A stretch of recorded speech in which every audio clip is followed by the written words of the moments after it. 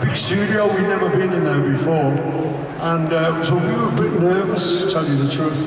Anyway, we were showing George the song "Love Me Do," and so we were singing it. And John used to sing the "Love Me Do" line, and then he'd play the harmonica and "Love Me Do." But George wanted the harmonicas to come in on the one, so he wanted to go, love me. So John couldn't do the two things at once. So George turns to me and he says, Paul, would you mind singing the Love Me Do line? And I go, remember I'm nervous anyway, first session. I said, oh, that'll be okay, I'll do that, okay. And so if I hear the record, hear it on the radio or something, even to this day, I can hear the little quiver of nervousness in my voice. Love me do.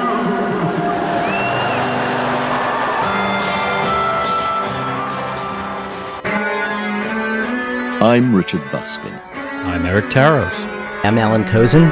I'm Craig Bartok.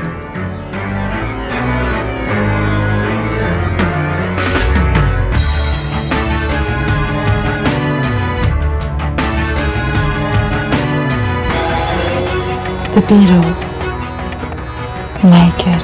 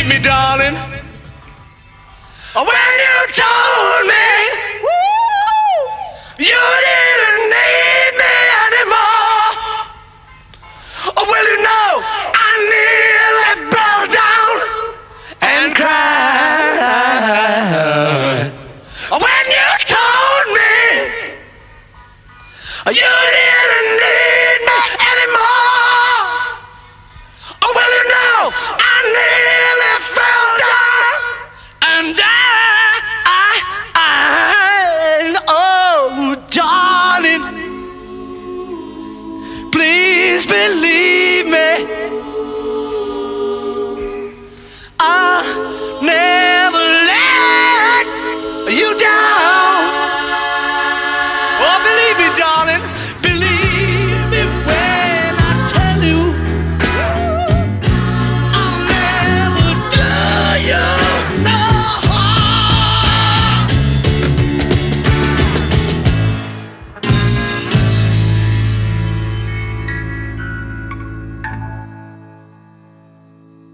When you talk about his diversity, I wrote down all the different Paul voices that he developed over the years. Yes. He does his character voices, he does his rock voices. But Oh Darling is a good one because it's a straight rock, and then he goes into what I call the screaming Paul, which is the helter-skelter Paul, when you told me in that section. If we go back to the earliest evidence we have, even if it's not the greatest audio quality, it's the spring of 1960, the McCartney home rehearsal with the Quarrymen. Right. And we get to hear him doing sort of early versions of I'll Follow the Sun. Right. Interestingly, for me, is when he imitates Elvis on That's When Your Heartaches Begin. When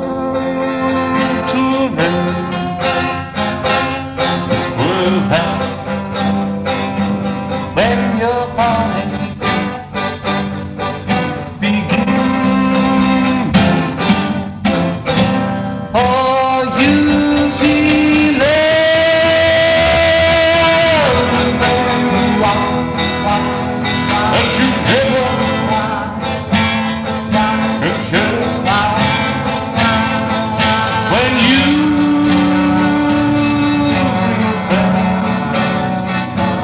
into your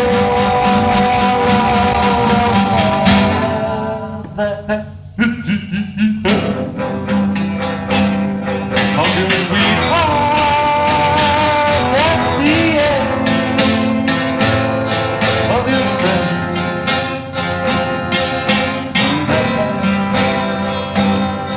When your heartaches begin.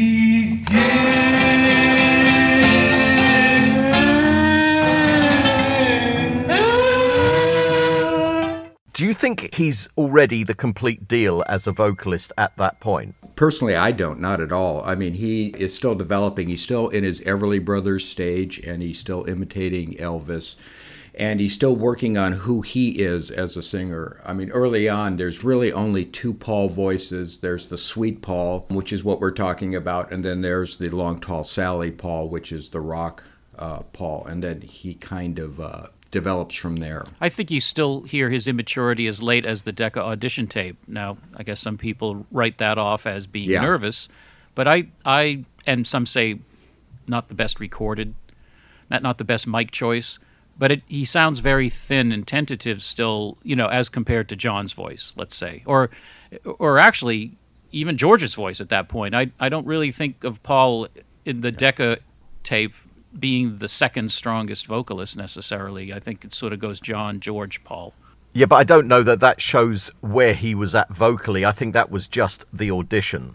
John and Paul both sound nervous in that audition, so I don't know that we could take that to show us where Paul was at in January 1962. What other evidence do we have? I suppose you could say by March he sounds better on the BBC. That's not much evidence before that tape that I can think of outside of the home rehearsal thing. Yeah, I think he's still pretty limited that early on.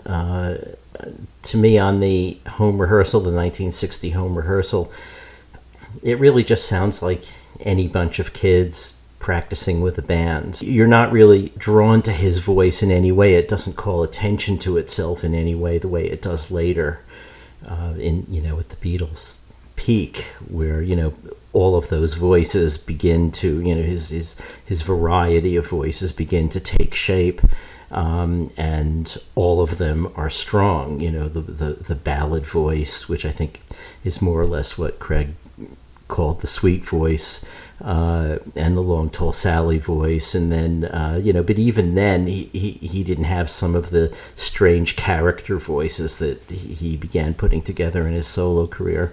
Still a pretty good voice, though, isn't it, for a 17-year-old? And we know that when he first met John, or supposedly first met John, in, July of 1957, he knocked it out of the park, not just in terms of what he could do with the guitar, but as a vocalist. I think he also, on that day, he sang Long Tall Sally. But we always hear that it's because he remembered all the words. I don't remember any comments that... in other words, his talent as both a guitarist, knowing how to tune one and how to play one properly, and the idea that he could remember all the lyrics seemed to be what John commented on. I never heard him say, oh, well, I heard his voice and I thought this was it. But did you ever hear John say anything about his voice? Yeah, the bar back then was pretty low. Yeah, all the raw talent was there. I mean, his pitch was really, really great. I mean, you listen to that, and I mean, even when we dispute things that he could have sang out of tune even just a few years later, his pitch is just amazing. And also, when we're talking early on, that's another one of I consider to be Paul's voices, is his ability to match John's and sing together, which they did in the early years. And it's not quite double tracking, but they were able to mimic each other and their inflections so well. I consider that to be a voice in itself. To be able to listen to John and John listen to Paul and be able to sing together in unison like that is a really hard thing to do, and not be like brothers, like the Everly Brothers or something. So you mean things like "I'll Get You" and "I Want to Hold Your Hand"? Yeah, exactly. Yeah, it's true. I mean, I always loved the juxtapositioning of their voices on "Any Time at All," where you've got Lennon, with that full-out aggressive vocal, and Paul stretching a bit more, singing a bit higher. It's just a different kind of rock voice. You get that same example in A Hard Day's Night. Yes, absolutely. You've got it right there. I mean, Lennon's always singing a bit lower anyway. Paul's stretching a bit more. Anytime at all. Anytime at all. Anytime at all. All you gotta do is go, and I'll be there. When I'm home, everything seems to be right. When I'm home, feeling you holding me tight, tight, yeah. It's been a hard day's night. Some of the earliest examples that we have of Paul singing are, of course, the Hamburg tapes, New Year's '62, and the Please Please Me album. I Saw Her Standing There. Fantastic rock vocal. Mm-hmm. Yeah, I think that shows how far he'd come in a short amount of time. 1, 2, 3, 4.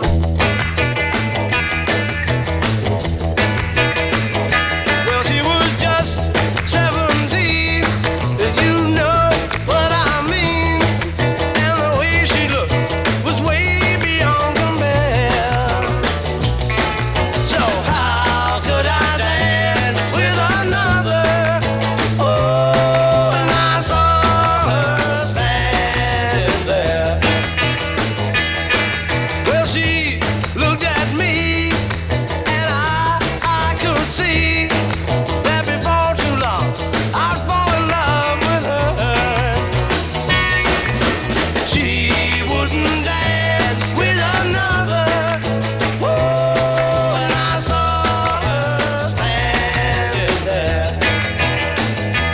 Well, my heart went boom when I crossed that room, and I held her hand in mine. Well, we danced through the night, and we held each other tight, and before too long I fell in love with her. Now I'll never dance with another. Whoa, and I saw her standing there.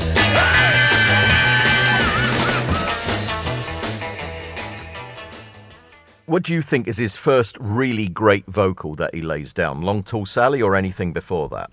There's different types of great. Ooh My Soul from the BBC was a real standout. There's speed and power and authority over something in that song that I don't think I heard previously in his BBC work. Anytime he's doing the Little Richard stuff. He actually did a really great Hippie Hippie Shake. I thought that was an impressive vocal as well, because it had such, I guess the word I'm looking for is depth. He's shouting it, but then he kind of goes into a nice growl, and then back, it's not really so much of a, Long Tall Sally, it seems like, it just comes on with full force of the jet engines, and then he can kind of bring it up a little higher, and then he'll come back down to the jet engines again. Yeah, I'm not that familiar with the BBC stuff in order to really judge on that. I mean, I Saw Her Standing There is pretty great, but Long Tall Sally's definitely his first, fully recorded, well-recorded, great rock vocal. For goodness sake, I got the hippie hippie shake. I got a shake. Woo, the hippie hippie shake. Woo, I can't keep still.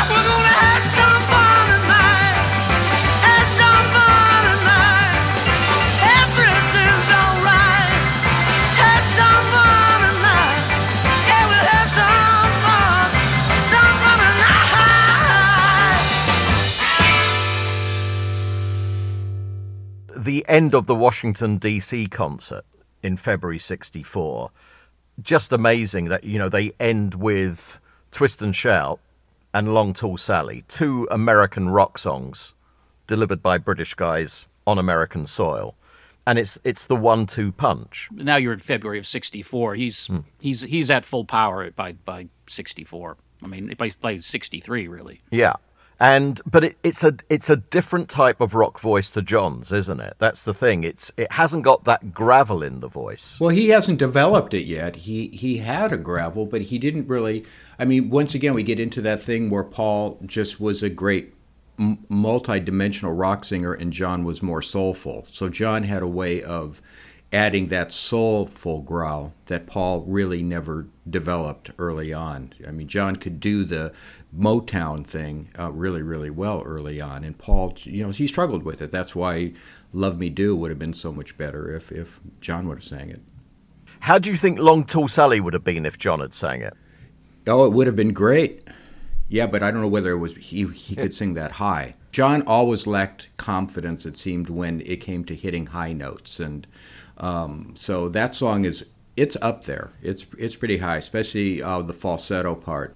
The Little Richard stuff really requires a kind of versatility that the Isley Brothers things didn't quite demand, or at least Twist and Shout didn't. And I don't think John had quite that flexibility that Paul had already developed by then. And you listen to Long Tall Sally and you listen to Oh My Soul, as Eric said. I mean, you've got passages in those songs where you have to morph really almost instantaneously from your full voice to the falsetto head voice, and Paul could do that and back. And not make it sound unnatural or forced or labored or anything like that. Twist and Shout requires that gravelly voice, but it's in a bit more constricted range, I think. It is. Yes.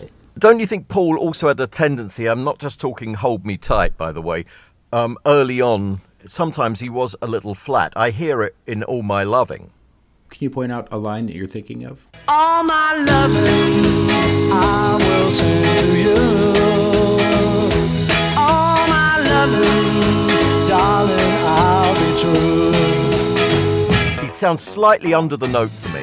Yeah, it's sort of one of those blue notes. It's darling, I'll be. So it is a flatted third, so it is sort of within the range of being soulful. I mean, there is a little pitchiness when he sings a harmony to himself in the last verse, because that's Paul singing to himself there. Oftentimes, instead of just double tracking, he would just go off and sing a harmony, and they'd be two single tracked. Close your eyes and I'll kiss you. Tomorrow I'll miss you. Remember, I'll always be true. And then while I'm away, I'll ride home every day, and I'll send all my loving to you. For the era and the fact that now we're so used to hearing everything so perfectly tuned, I think it's very, very negligible as far as what else was going on during that era and everything. Yeah. So, I mean, we're when we talk about like All My Loving and being potentially pitchy, we're really splitting hairs, in my opinion, with that. Right. Early on, also, we start getting the Paul high harmonies. And I have to say that right through, the Beatles era, his high harmonies were just magnificent. Even like at the end when you hear the isolated vocals for Something. Mm-hmm. And he's coming over the top of George. His work was peerless. You're asking me, will my love grow? I don't know. I don't know. You stick around now, it may show. I always think of Nowhere Man with his high, in the final line is quite stunning. Yeah, just those little touches, right? Like, as you said, on the final line of Nowhere Man, he comes over the top, and it just is the icing on the cake. Yeah, and that's in full voice as well. Making all his nowhere plans for nobody.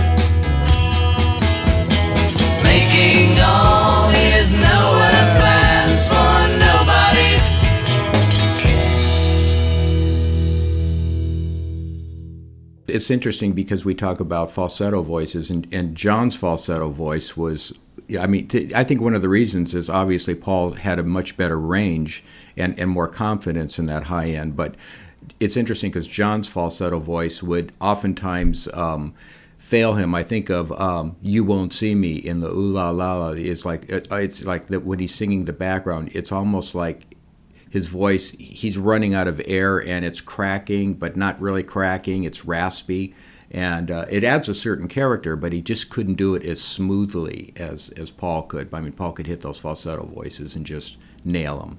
You Won't See Me, terrific song, and I think his vocal on there is absolutely superb. It's so smooth. When I call you up, your line's engaged. I have had enough, so act your age. We have lost the time that was so hard to find, and I will lose my mind if you won't see me. You won't see me. You won't see me. You won't see me. I don't know why you should want to hide, but I can't get through. My hands are tied. I won't want to stay. I don't have much to say, but I'd get turned away, and you won't see me. You won't see me. You won't see me. You won't see me. Time after time, you refuse to even listen. I wouldn't mind if I knew what I was missing, though the days are few, they're filled with tears, and since I lost you, it feels like years. Yes, it seems so long, girl, since you've been gone. And I just can't go on if you won't see me. You won't see me. You won't see me. You won't see me. Time after time, you refuse to even listen. I wouldn't mind if I knew what I was missing, though the days are few, they're filled with tears, and since I lost you, it feels like years. Yes, it seems so long, girl, since you've been gone, and I just can't go on if you won't see me. You won't see me. You won't see me. You won't see me. Ooh, la la la. Ooh, la la la. Ooh, la la la. Some of the early rock performances, as we said, I saw her standing there, Long Tall Sally, Kansas City, I'm Down, The Night Before, you know, all full-on rock vocals and just fantastic. And a sort of counterpoint to Lennon. Also a counterpoint to his abilities, the sweet voice, if you will, the balladeering voice. I always point people to the live recording from the Royal Variety Show of Till There Was You. Mm-hmm. I don't think the band ever played it to such perfection before or since, but if you listen to Paul's voice in that, it is an amazing example of somebody in full control of his powers, especially because you can tell he's nervous. I mean, right before he sings it, he looks like he's not going to be able to do it. And then all of a sudden he delivers probably the best he ever did of it. So I think that early on, so that's what, November 63, he had come so far since January of 62 in that, year. It's quite incredible. There were bells on a hill, but I never heard them ringing. No, I never heard them at all till there was you. There were birds in the sky, but I never saw them winging. No, I never saw them at all till there was you. When there was music and wonderful roses, they'd send me in sweet, fragrant meadows of dawn. And you, there was love all around, but I never heard it singing. No, I never heard it at all till there was you.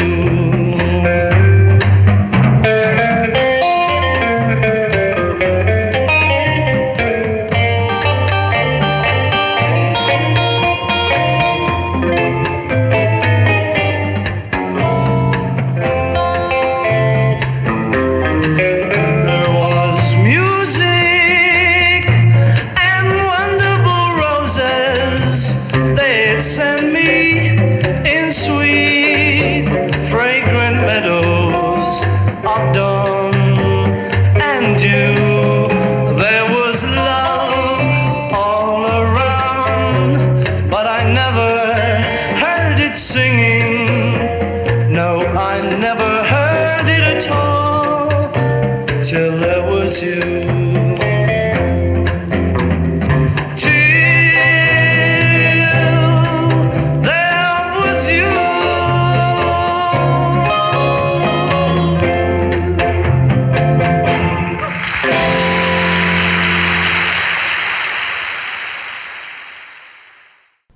Since we're talking about Paul's versatility as well, I think it's always worth pointing out that at that June 14th, 1965 session, he recorded 3 songs. I've Just Seen a Face, I'm Down, and Yesterday, and they're 3 completely different voices. And it's also, I think, interesting that Yesterday is the last one. You would think that he would have done that first when his voice was not as screamed out as it would be from doing I'm Down, And it doesn't sound screamed out on Yesterday, does it? Not at all. No. Yeah. And, he's never, we've now heard him sing Yesterday so many times from, I think he kept it out of the repertory mostly until about 75, 76, with the sole exception of the James Paul McCartney television special. But he's never quite got it exactly as beautiful it is in that 1965 session. There is just some sort of fluidity, and I don't think that it was because he couldn't do it. I think that it's just that recording is so perfect that trying to match it, if he tried to match it, is just sort of impossible. The guitar accompaniment as well. It always sounds a little sort of foursquare in his subsequent performances of it, whereas it just flowed. It had a very kind of organic quality in the 1965 recording. I think the Ed Sullivan Show is a pretty close. The closest I can think of is when they did it. He did it by himself on the Ed Sullivan Show. Right. Yeah. There were nights on the 66 tour, if you could just have taken away the drums and the soft guitar accompaniment, that came very close. But I think by the time I saw him, 76, for example, I saw him do it, which it was a beautiful version, but it was a different, it almost felt like a different song, the way he phrased it and breathed his way through it. It was different. Somehow it felt different. I've just seen a face, I can't forget the time or place where we just met. She's just the girl for me, and I want all the world to see we've met. Had it been another day, I might have looked the other way, and I'd have never been aware. But as it is, I'll dream of her tonight. Falling, yes, I am falling, and she keeps calling me back again. You tell lies thinking I can't see. You can't cry 'cause you're laughing at me. I'm down. I'm really down. I'm down. Down on the ground. I'm down. I'm really down. How can you laugh when you know I'm down? How can you laugh when you know I'm down? Man buys ring, woman throws it away. Same old thing happen every day. I'm down. I'm really down. I'm down. Down on the ground. I'm down. I'm really down. How can you laugh when you know I'm down? How can you laugh when you know I'm down?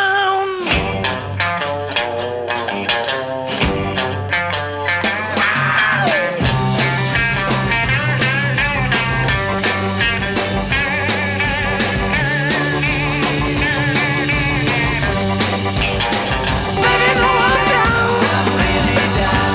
Yes, I'm down. I'm really down. I'm down on the ground. I'm really down. I'm down. I'm really down. I think I'm upside down. Oh yeah, yeah, yeah, yeah, yeah. I'm down. I'm really down. Oh baby, I'm down. I'm really down. I'm feeling upside down. I'm really down. I'm down. I'm really down. Baby, I'm down. Yeah. Oh baby, I'm down. Yeah. Baby, I'm down. I'm really down. Oh baby, I'm down. I'm really down. Oh baby, baby, baby. Why she had to go, I don't know. She wouldn't say. I said something wrong. Now I long for yesterday. Yesterday, love was such an easy game to play. Now I need a place to hide away. Oh, I believe in yesterday.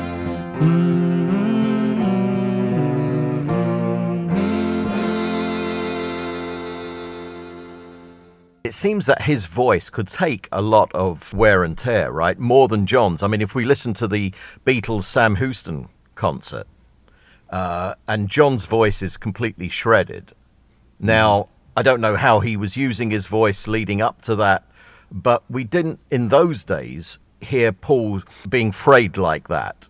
Yeah, but listen to the first Beatles album, Please Please Me. That so many of those recordings, and Lennon had a cold supposedly, and and he's doing Anna, and he's doing all these great things, and then of course they end with Twist and Shout. But you know, one thing that we have to remember is that in this day and age, when people take like 6 years to do a record, and everything's pitch corrected, and people do one vocal a day, and they have that luxury. You know, back in those days, I mean, I almost think of the Beatles as like, there is a sense of vaudeville to them, where it's just like the show must go on, but you know, it was only a few years before this recording we're talking about, where these three songs, where you know they were playing at the Cavern, and Paul was singing all different types of songs, all different ways, with a lot of confidence, and so it wasn't a stretch for Paul to think, well, I can sing these three songs, because you know they had been doing it, and we look back on it now and say, well, this is it seems it's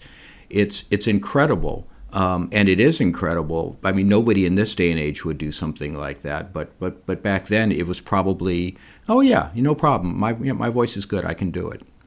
Not to mention that when they were playing live, I mean, you mentioned the Houston concert. They were playing live without monitors in a hall full of shrieking people. I can't even imagine, I mean, how they could do that without being able to hear themselves at all. And it could be one of the reasons that John shredded his voice on that tour, you know. I mean, just to try and hear what you're doing, you've got to push it a bit. They could only hear themselves in Atlanta. And that's one of the things they always commented on. If you listen to the board tape from that right from the get-go, right after they finished the first Twist and Shout, they're like, "Oh, that was loud." Like, I could hear me. And then 2 days later, right, John's voice is gone to the point where, or 3 days later, where he didn't sing Twist and Shout in Minneapolis. The show started with She's a Woman. Yeah. Interesting for me also, you talk about his different voices. He also wasn't afraid, or maybe he liked sounding somewhat fragile at times, leaving it kind of bare. I'm thinking of songs like For No One and She's Leaving Home, where if you just focus on his vocal, there's a fragility to it. It's not, I don't mean it's cracking or anything, but it's just got that. Do you know what I mean by that kind of slightly fragile sound to it? A great song comes much later in his career, but a song like I'm Carrying from London Town is a great example of that, Richard, where he's totally in control of his vocal, and it's a lovely song, but there is, very much a vulnerable quality, a fragile quality to how he's singing. Yeah, it's as if he's not trying to bolster the vocal to make it sound more powerful and more solid. He's allowing it to just sit there. Yeah, absolutely. I mean, you have the balladeer Paul, and then you have the sweet Paul, which is, the songs you mentioned, it's not that much unlike And I Love Her and that type of thing. I mean, Paul has more confidence, and I think he feels freer to put more emotion in his voice, in that sense. But you have the folk balladeer Paul, and then you have the sweet Paul, and he really knew how to use his voices for best effect. And we can get into this later on in the conversation, but what I found really interesting about Paul is he could do rock songs, and he could sing heavy rock songs with a sweet voice, which is almost unheard of. I mean, you would think that nobody would have the capacity to do that, or the restraint, but Paul could do it. Wednesday morning at 5 o'clock as the day begins, silently closing her bedroom door, leaving the note that she hoped would say more. She goes downstairs to the kitchen, clutching her handkerchief, quietly turning the back door key. Stepping outside, she is free. We gave her most of our lives, is leaving, sacrificed most of our lives. We gave her everything money could buy. She's leaving home after living alone for so many years. Another great vocal for me is Fixing a Hole, which is such a solid vocal, and he sounds so confident in himself. I'm trying to think if that's almost so smooth I wouldn't have noticed. I wouldn't have thought of that one. I see what you're saying, and definitely the confidence is there. Oh, yeah. Was it John said that, strangely, the one thing that Paul's insecure about was his bass playing, but not as a vocalist. I'm fixing a hole where the rain gets in and stops my mind from wandering where it will go.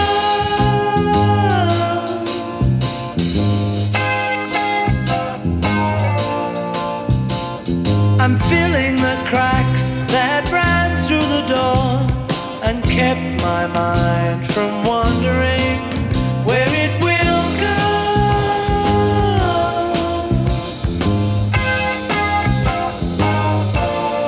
And it really doesn't matter if I'm wrong, I'm right.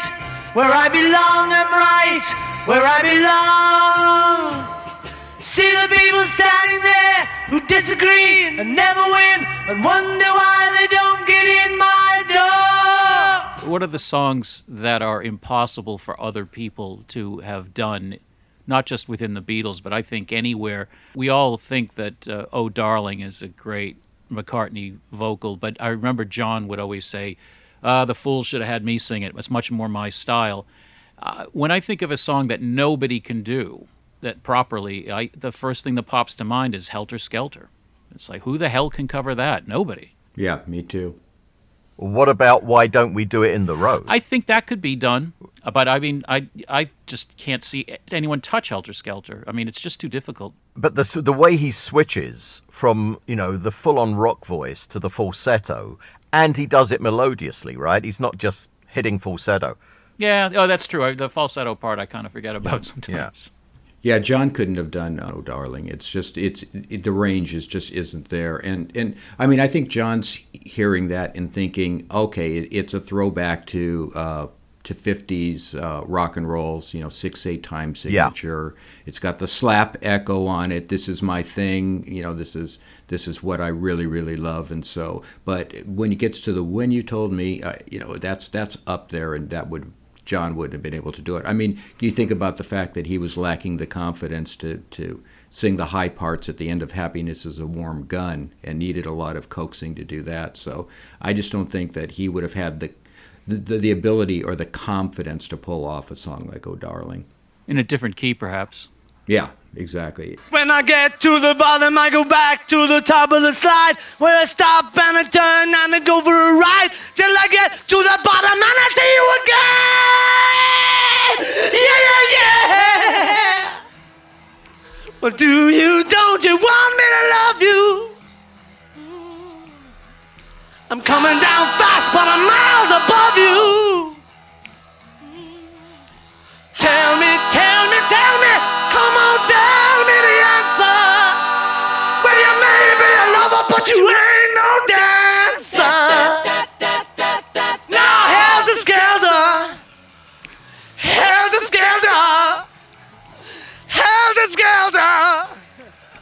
yeah. Woo!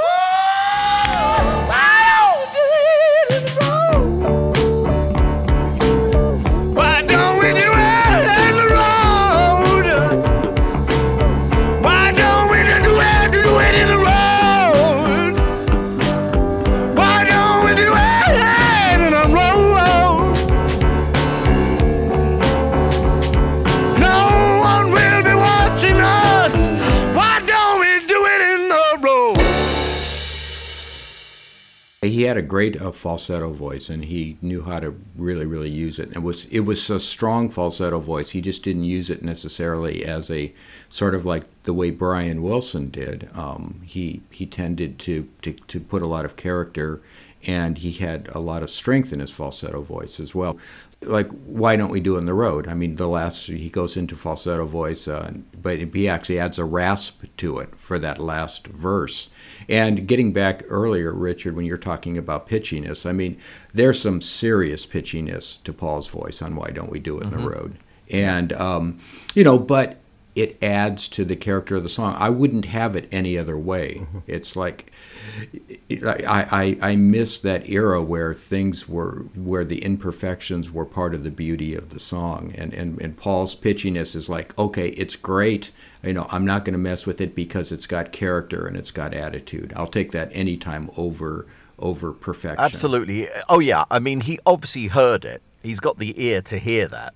And he was comfortable with leaving it that way. And that was the brilliance of the Beatles, right? Their quality control was just perfect. Oh, yeah. In 1968-69, I've always said Paul was on fire. I mean, as a composer, Definitely. He was on fire, but vocally as well. I mean, we get the full range on White Album and Abbey Road. Yeah, his greatest performance to me, absolutely. Like I say, Helter Skelter is just when nobody else can do it but you. That to me is perfection. And how many people have tried, I wonder, and never released it? I mean, I know Bono gave it a go, but that doesn't count. Not to me, anyway. I would have liked to have heard Kurt Cobain do Helter Skelter. I know he was a big Lennon fan and a big Beatle fan, but it would have been an interesting one. But, I mean, what about the command that Paul shows on songs like even Lady Madonna, which Ringo likened to him doing Elvis? I'm not sure I've ever quite heard it as Paul doing Elvis, per se, but a fantastic vocal. It's interesting you may bring that one up because that's what I have that listed as number 3, and I call it Paul's deep voice, and he developed that one later on. He kind of develops it. He does it back in the USSR a bit. He does it in Why Don't We Do It on the Road, Lady Madonna. It's a fuller, deeper voice that didn't show up until about that era. And yeah, I mean, it's like he doesn't really sound like Paul, and it's pretty amazing. And on the same sessions, he pulls off I Will, which is, once again, to me, somebody just in complete command of what he's doing. The way he sang that then is not how he would have done it even 2 years before, I don't think. Not to mention the a cappella bass line. Not to mention. Right. That's true. Who knows how long I've loved you? You know I love you still. Will I wait a lonely lifetime? If you want me to, I will. For if I ever saw you, I didn't catch your name, but it never really mattered. I will always feel the same. Love you forever and forever. Love you with all my heart. Love you whenever we're together.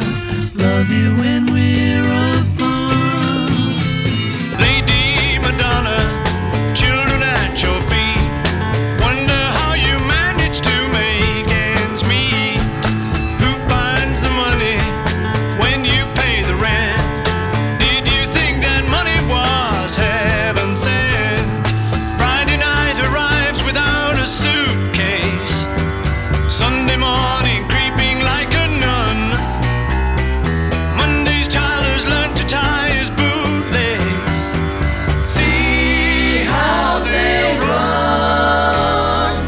Lady Madonna, baby at your breast, wonders how you manage to feed the rest.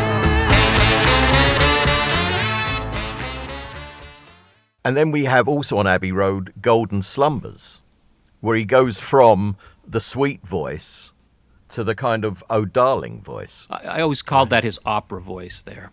He always doing golden slum, you know. He just seems to be looking for someplace new to go. I don't remember him singing like that anywhere else.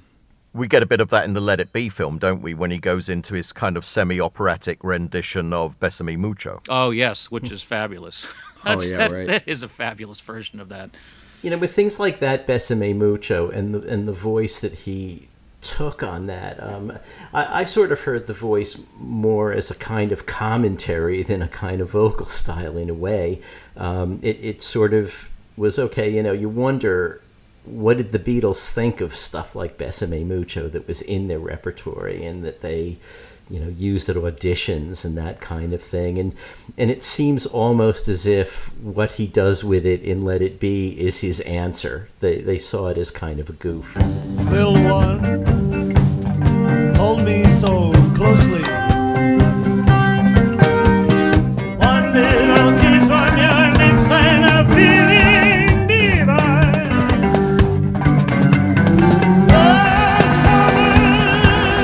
Bésame mucho.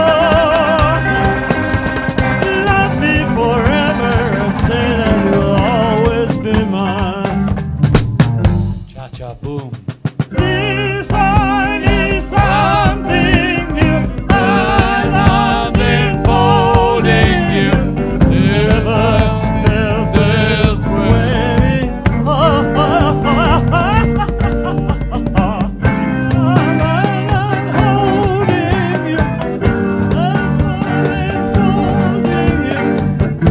Never felt this way before.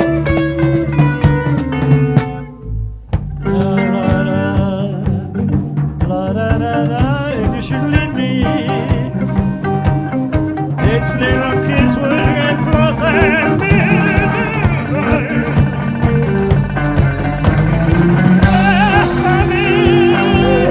Bésame mucho.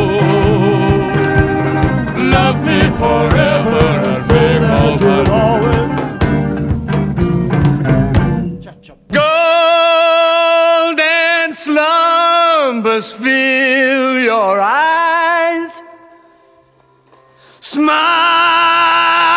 awake you when you rise. Sleep, pretty darling, do not cry. And I will sing a lullaby.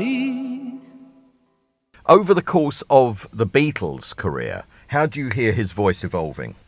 You know, I'm not sure I hear it so much as an evolution as, once you have them at EMI starting to record, I mean, he adds more voices, he adds more variety, more kinds of voices. But you have the feeling that he's already a pretty powerful singer from the start.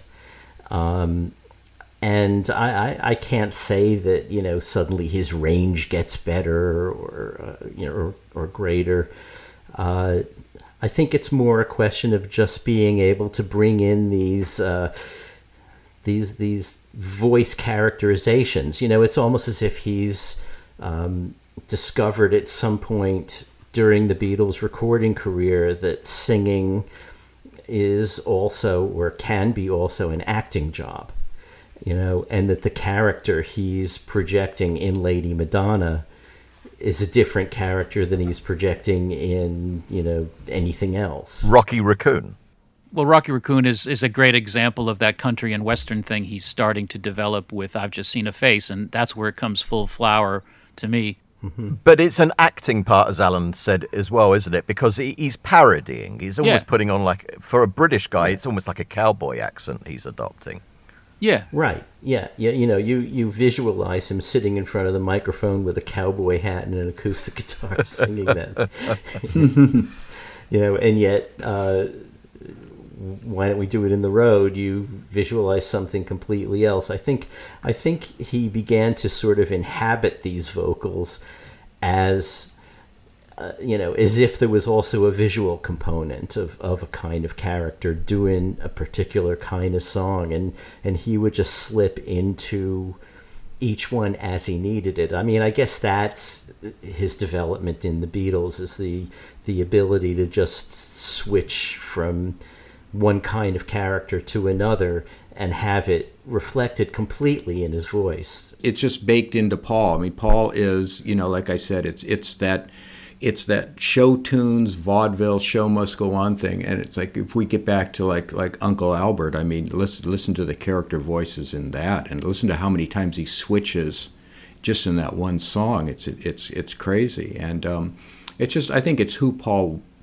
sees himself as. I mean, he's like, I want to be the great songwriter. I want to be, it's just baked into who Paul is. He wanted to be Gershwin, and I know. I mean, he suddenly sort of turns into Rudy Valley, doesn't he, on Honey Pie? I was just thinking of Honey Pie. Yeah, it was like jazz, or it's just a throwback, as he called it at one interview, that fruity kind of music that I also enjoy. Now somewhere in the black mining hills of Dakota, there lived a young boy named Rocky Raccoon. And one day his woman ran off with another guy, hit young Rocky in the eye. Rocky didn't like that. He said, I'm gonna get that boy. So one day he walked into town, booked himself a room in the local saloon. Rocky Raccoon, like this kind of hot kind of music, hot kind of music, play it to me, Hollywood blues. Will the wind that blew her boat across the sea kindly send her sailing back to me? Now, honey pie, you are making me crazy. I'm in love, but I'm lazy. So won't you please come home? Come back to me, honey pie.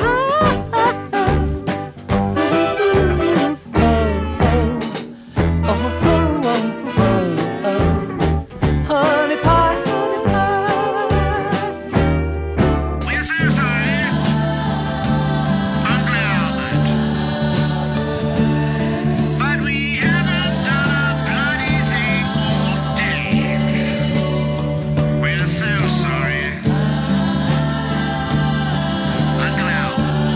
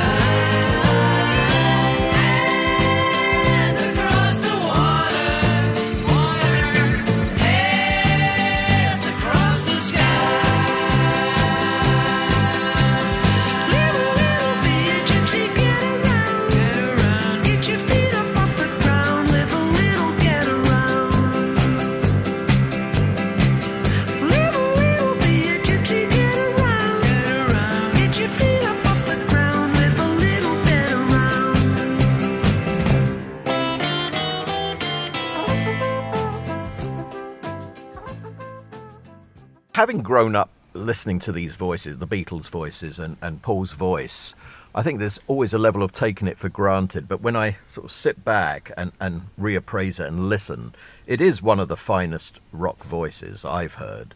I mean, obviously, it's apples and oranges comparing to other singers, but I just think, you know, on its own merits, it's a fantastic voice. Mm-hmm. The Beatles had two of the greatest rock singers and two of the greatest singers in the 20th century. And you listen to the early George stuff, and George is, I mean, he in any other band, he would be able to hold his own. Yeah. I mean, his pitch was amazing, and he had early confidence, and he was able to add that third part harmony and just do it spot on all the time. So, I mean, it's pretty amazing. I mean, Paul's voice is really unbelievable.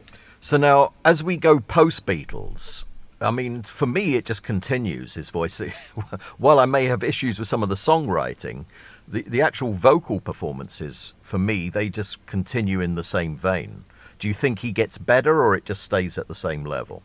He stays at the same level he was, like, around from the White Album on, when he started to experiment with character voices. And the other thing too is probably about the time from Sgt. Pepper's on, they weren't afraid to like leave the open mic on, so any little asides or any little ad libs or things that normally nowadays people would, you know, in Pro Tools they would just edit out.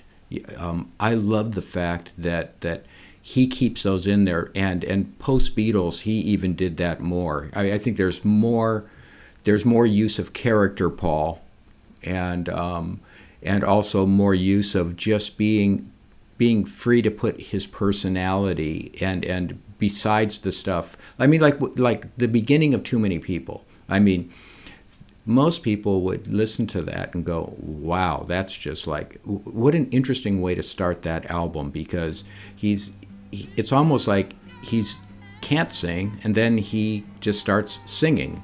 And it's really fascinating with that sort of slap delay and what he starts to sing on that song. He's not afraid to put it out there, and as post Beatles, it really shows that he's just got the confidence, and he knows he's Paul, and he knows he can do it. Too many people going underground, too many reaching for a piece of cake, too many people pulled and pushed around, too many waiting for that lucky break. That was your first mistake.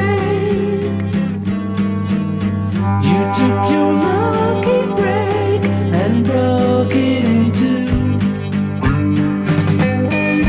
Now what can be done for you? You broke it in two.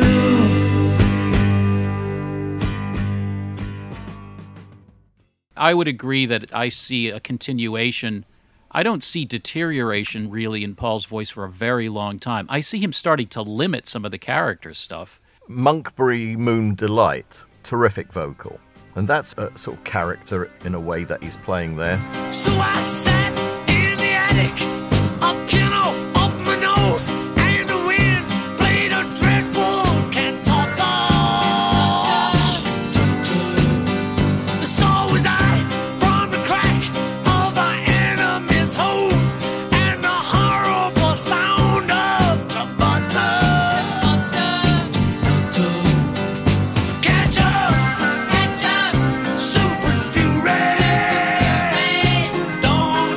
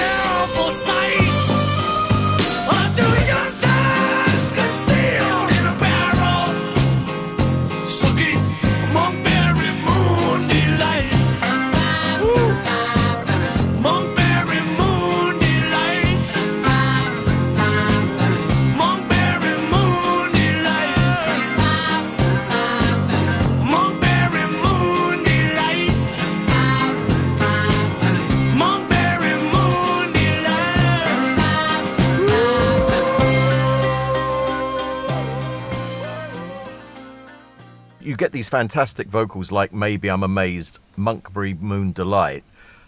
On London Town, I remember when I first heard I've Had Enough. I thought, oh, you know, great rock song. But when I began to listen to it more, I thought this is almost him sort of consciously deciding, okay, I'm going to give an outing to my rock voice here. He sounds to me like he's posing a bit. Yeah, he does. It doesn't feel like it's a full-blooded performance to me. There's something holding him back. That is a lack of confidence in the material, I'm sure. I don't know about that, about a lack of confidence, because I mean, he always records so much that if he had any doubts about that track, he could have used something else. But, you know, that and Spin It On, I thought, were both, you know, him using his rock voice a bit differently than he had during the Beatles, but also with a lot of energy and pretty effectively. I guess I agree that he did sort of begin to limit the character voices a bit after a while. I mean, there's plenty of them on Ram. On Wildlife, they get to be sort of silly character voices, you know. I mean, the aminals in the zoo. I mean, give me a break. And I don't know what to make of Bip Bop. Also, you think about the fact that it's, you know, when we compare earlier Beatles or late Beatles to this era of Paul, it's like you have to ask yourself, what did he have to prove? And, you know, you hear the story about Helter Skelter, and he heard, you know, Townsend making some kind of comment that they recorded the most dirtiest rock song ever, and so he came back with Helter Skelter. By London Town, you know, I don't know exactly who he was listening to, and I've Had Enough. It's really not a rock song. I mean, it's got heavy rock guitars, but the beat and everything, and he's singing, when he comes in, he's singing very sweet. And it's not until he gets to the chorus, when he starts saying, I've had enough, is where he starts actually adding some rasp to his voice. So he's actually underplaying that rock song. Like I was saying earlier, like when you listen to Get Back, for example, it is amazing to me that Paul can, I mean, later on in the song, he sings it very, when he starts to doing the ad-libs, he gets into a very, very rock voice. But listen to the voice when he's singing Get Back, or the first verse or the second verse. He's really, really restrained in singing it. I mean, how many people can do a rock song and play it live on a rooftop and do it in front of people and be able to be that restrained and not want to sing it like Oh Darling or another rock song? It's pretty incredible that he can do it and pull it off and make it work on top of that song and own the song.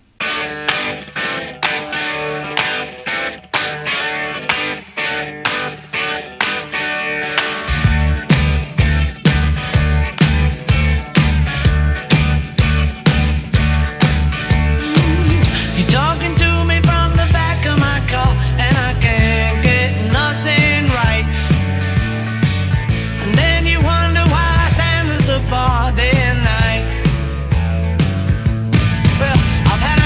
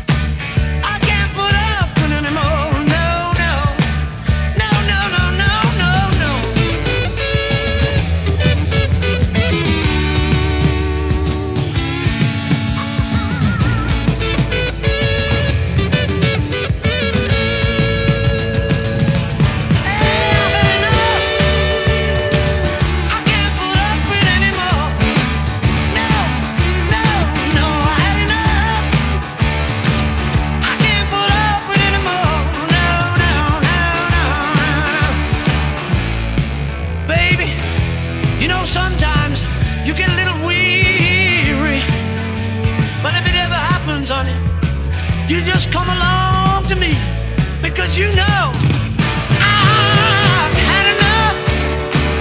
I can't put up with anymore. No, no, no, no, no. I've had enough. I can't put up with anymore. No, no, no, no. I've had enough. I can't put up with anymore. No, no, no, no, no, no, no, no, no, no. I can't put up with anymore.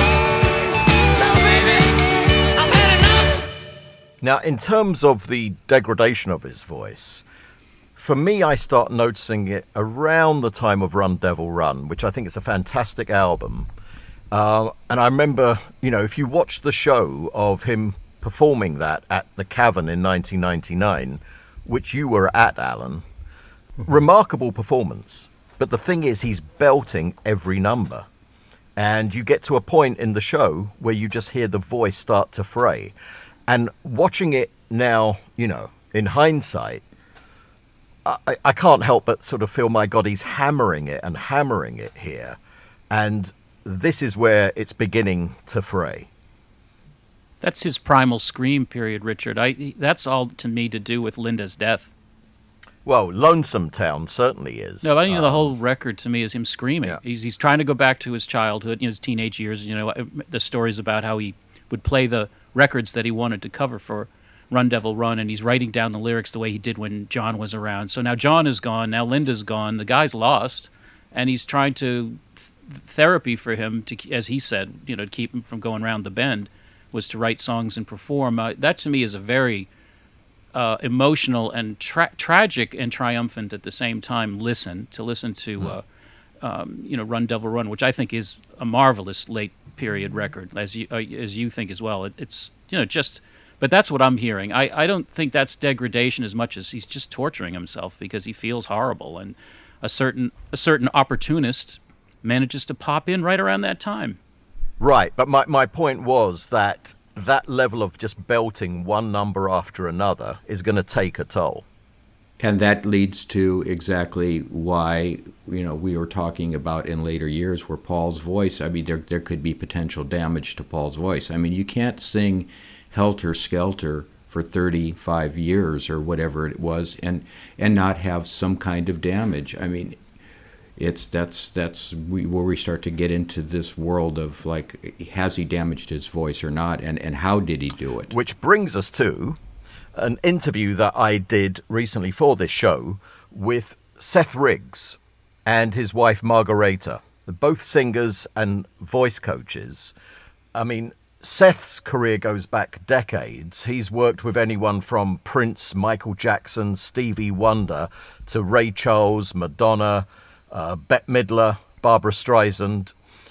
And so I spoke with them to ask them what they think has happened with Paul's voice, because, we have all these theories out there that, it's just his age, or it's smoking a ton of weed, or he's had a stroke. All these different theories. I thought, let's go to an expert and see what they think. Most people have some kind of rough concept of what a voice coach does, but can you explain? I don't think a lot of people realize that, pro singers and that some, major stars do have regular coaching. And can you explain why? Well, first of all, technique teachers are loosely called vocal coaches, but they're not really. They might pick repertoire for you, but they don't teach you how to do it. But a voice teacher teaches you how to, with your voice, accomplish a much larger range, and a range where you don't kill yourself. The technical aspect is really how do you sing through your whole range at the best of your ability, both musically and technically. Creating that longevity, you want to be able to go on for all your life. And that's an ongoing process, isn't it? Yes, it is. Yes. You don't want to change a person's style that has made them what they've accomplished. All you want to do is make sure that it's to make that it's easier for them to assume it. Right. And is it an ongoing process because people kind of drift off as they get older, they forget what they were doing, perhaps even naturally, And so we try to refresh that and revive that so they can continue. And there's no reason. I mean, I just turned 90 and I'm still doing it. And I'm not a star, but not like some of the people that I've taught. But there were people like Ray Charles and Luther Vandross and Natalie Cole and all those people that needed to remember or to try to figure out, just because they were getting older didn't mean they were going to give up, but at least they didn't want to. Also, it's your body that is your instrument. And just like a basketball player, just because they are the superstar of basket, they don't stop training, right? They train even more, maybe. We have a couple of superstars we work with 3 times a week, which we have done for a very long time. And others who work now and then, but they never stop working on it, so to say. And that's true for opera, too. They keep up their voices as they get older, too. It really doesn't have to do with age. At any age, you have to keep it up. That's right. You can't just, it's like you want to get in shape. You don't just get in shape and then you stop keeping yourself in shape. Now, does the voice atrophy with age? Is that a natural sort of aging process? If you make a mistake in the manner in which you're producing it, then it could be the beginning of the end.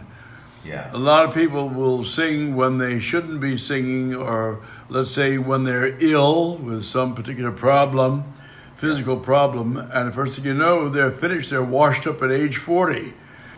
Other things can happen. When you're older, you might have other physical issues that might happen.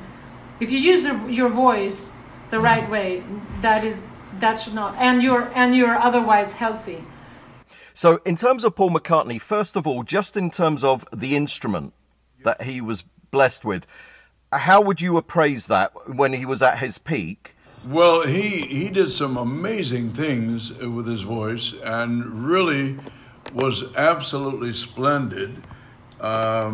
They say that it's a little bit different now and that he has got to look for something differently. But if he can be exposed to that, he can sort of pick up right where he left off.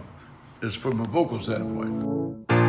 Baby, I'm amazed the way you love me all the time. And maybe I'm afraid of the way I love you. Baby, I'm amazed the way you pulled me out of time. You hung me on a line. Baby, I'm amazed at the way I really need you. Baby, I'm lonely.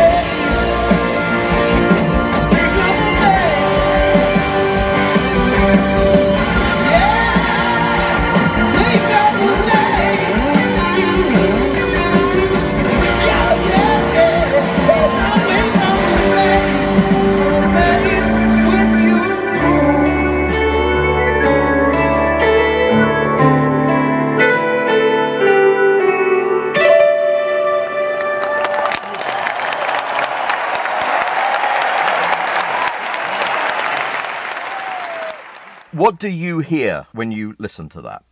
Well, first of all, I heard those early recordings that he made in a natural manner was really quite superb. And then later on, the older he got, the voice began to have problems. But he can resurrect that. There's no doubt about it. Really, because, you know, there have been so many theories about it that people say, well, he smoked so much, that may have damaged the voice. Well, it's true. It's true. We recommend things to people that I don't think that they're going to do.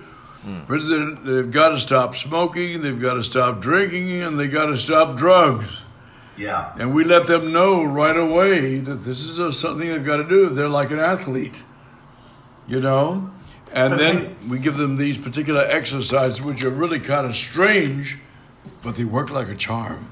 Listening to his voice, I mean, can you be sure that it can be brought back, or you would have to know what caused the damage in the first place? Well, we can always hear what causes the damage when we hear the later recordings. Maybe I'm amazed at the way you love me all the time. Now he sings not as vertical as we would prefer, and if you do this a lot over time, he sings, maybe I'm amazed at the way. And this is the male bridge. The G is the top note of the male bridge. Now, if you do not mix in the bridge, and the female bridge is up here, first one. If you don't mix through there, but you pull up your chest, or you stay in your chest voice, as in love came straight out of your mouth, you need to go a little narrower. Love. So maybe I'm amazed at the way you love me all the time. That's a lot different. Love. No, it's not that. Now, if you do this many times over an hour and a half, 2 hour concert, it can wreck you. And then you do it over years. What is it physiologically doing? What is that actually doing? Well, as you go up the scale, the vocal cords shorten, just like the strings on a piano. It comes out of chest and goes into head voice. But It's got to be a mix. Otherwise, you get what you got at puberty. You get that cracking. Yes. And when you start to do that and you give it to an older voice, then they can go 3.5 octaves because it never stops. I want you to listen to the word way and the word love. Baby, I'm amazed the way you love me all the time. Maybe I'm afraid of the way I love you. And instead of saying way, love, you say W-E-Y and L-U-V. Way, love. It goes vertical. It goes behind your soft palate and up. Into the instead mix. of from your throat straight out of your mouth. What happens when you pull up your chest, which you do when you go wide, and he still manages, but it's your larynx is coming up. Eventually goes so far to the swallowing function. And this is what causes nodules. Now, he manages to go through this a lot, but it's not as easy as it can be, or should be. Mm-hmm. Yes. So if you start to get tired or hoarse, then the problem gets bigger and you work a little harder to get this together. And over time, after having done it a lot, it's going to be harder and harder to go through here. In the more recent versions of that, where his voice has atrophied, do you hear him compensating in any way, or is he just doing the same thing? Well, he thing? changes his keys, he tries not to approach that. Some of them.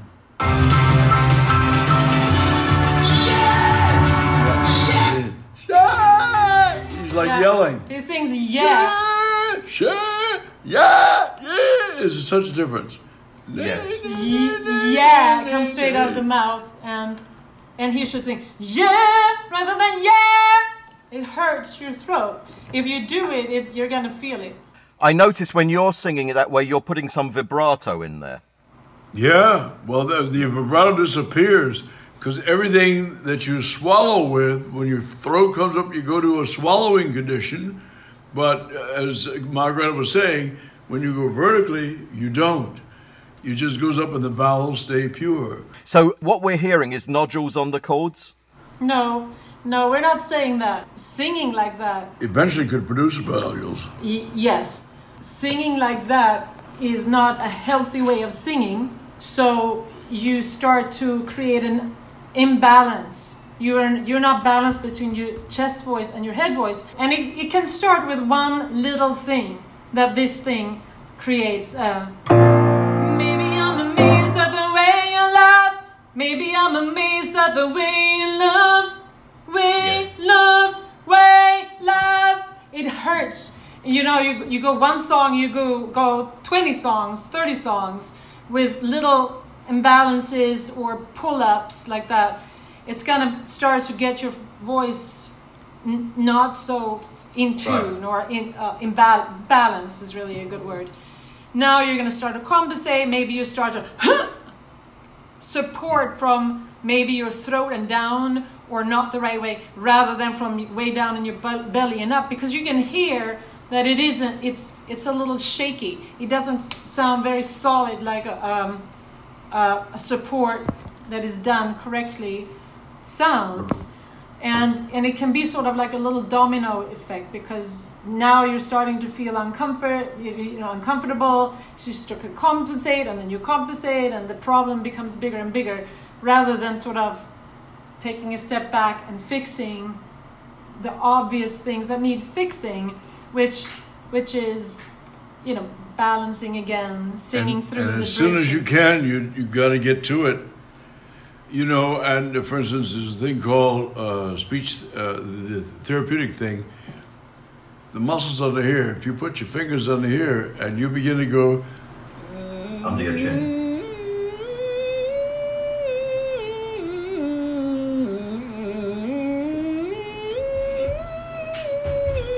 And there's no pull down. Yeah. Because it isn't done with the swelling muscles, which are the wrong ones to use.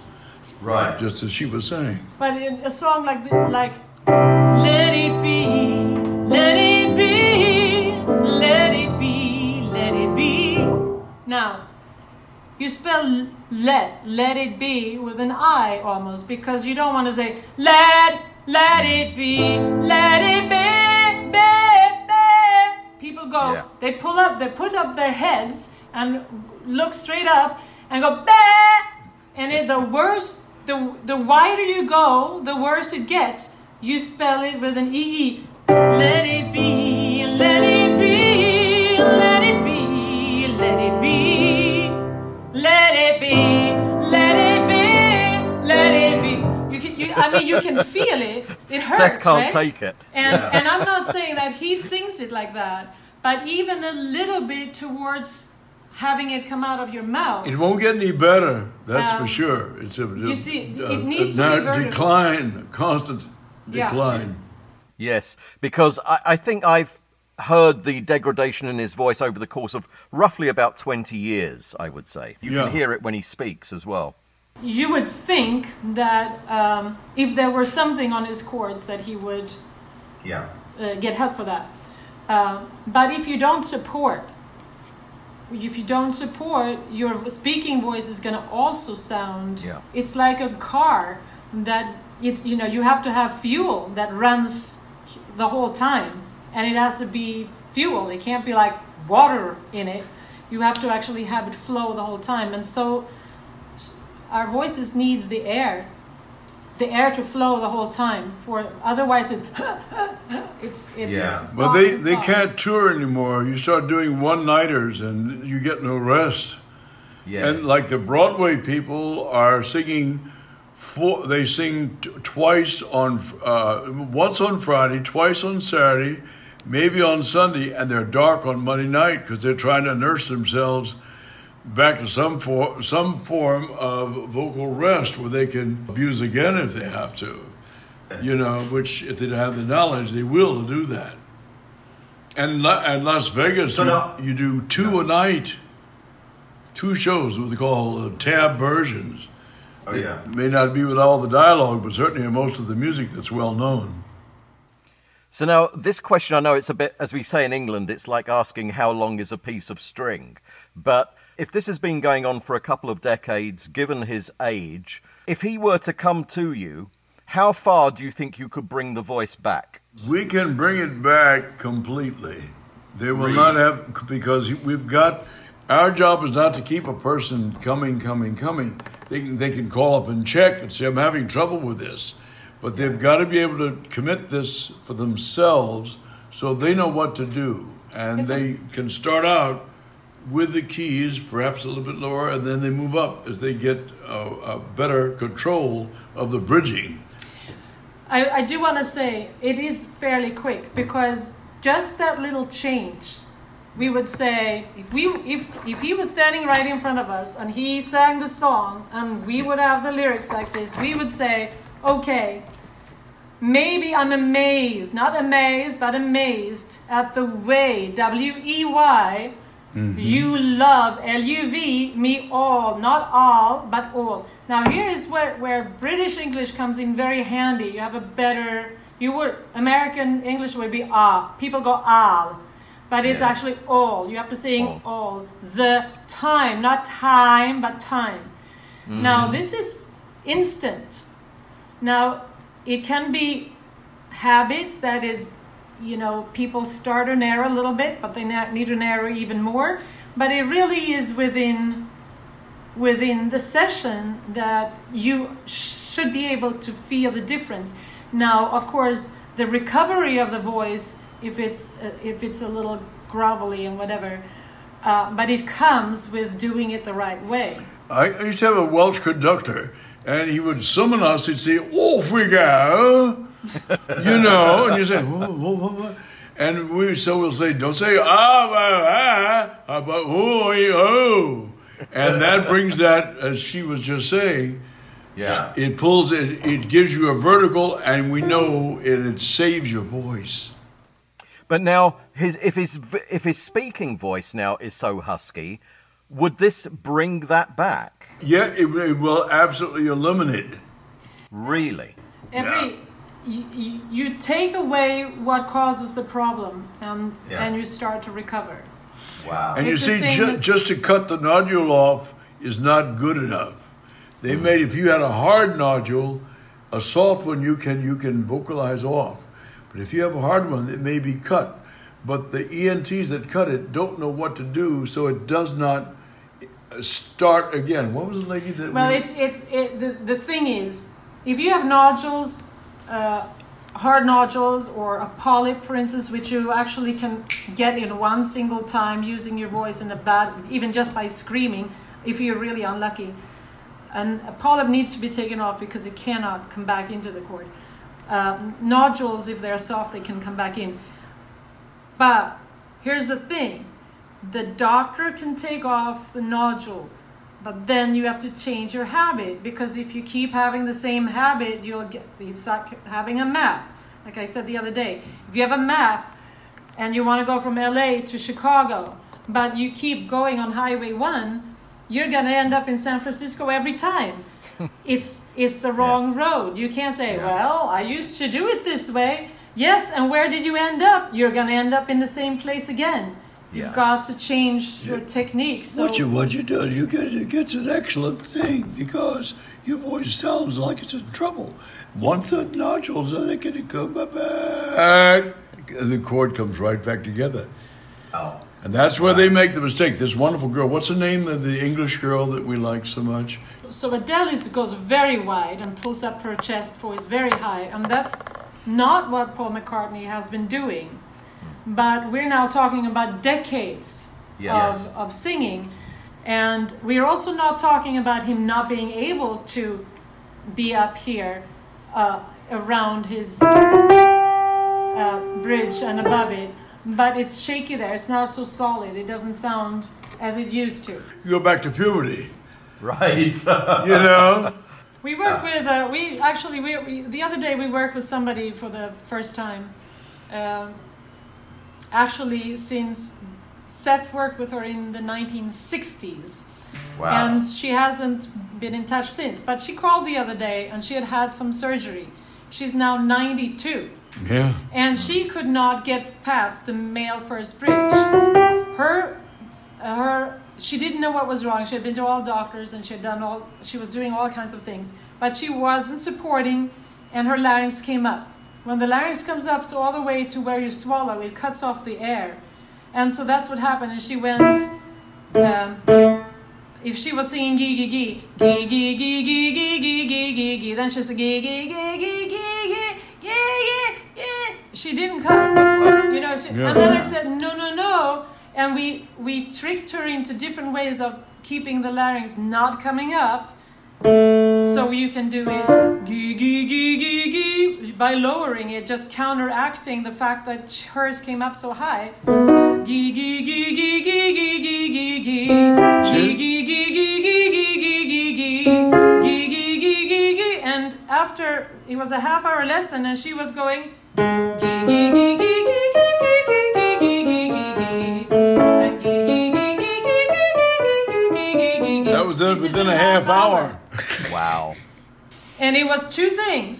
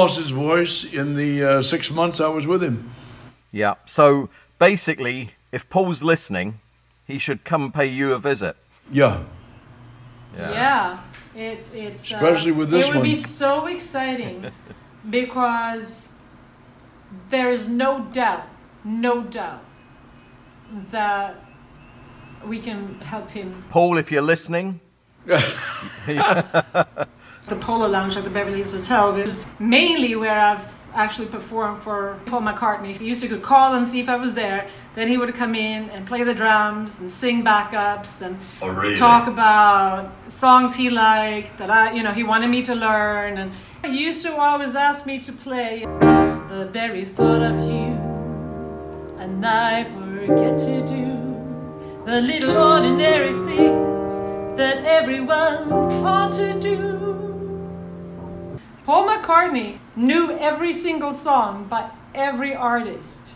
Yeah. We could go on for hours and singing just about. He just loved it.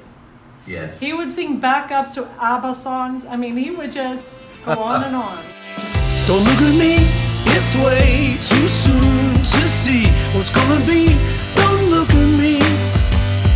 All my life I never knew what I could be, what I could do, then we were new.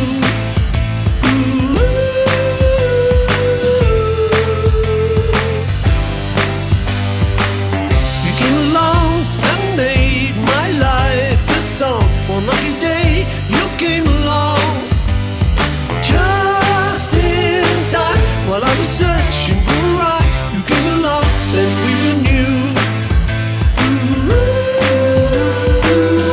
We can do what we want, we can live as we choose. You see, there's no guarantee, we've got nothing to lose. Don't look at me, I can't deny the truth. It's plain to see, don't look at me. All my life I never knew what I could be, what I could do, then we were new. We can do what we want, we can live as we choose. You see, there's no guarantee, we've got nothing to lose.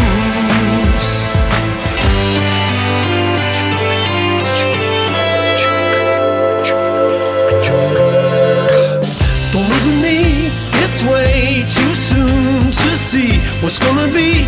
Don't look at me.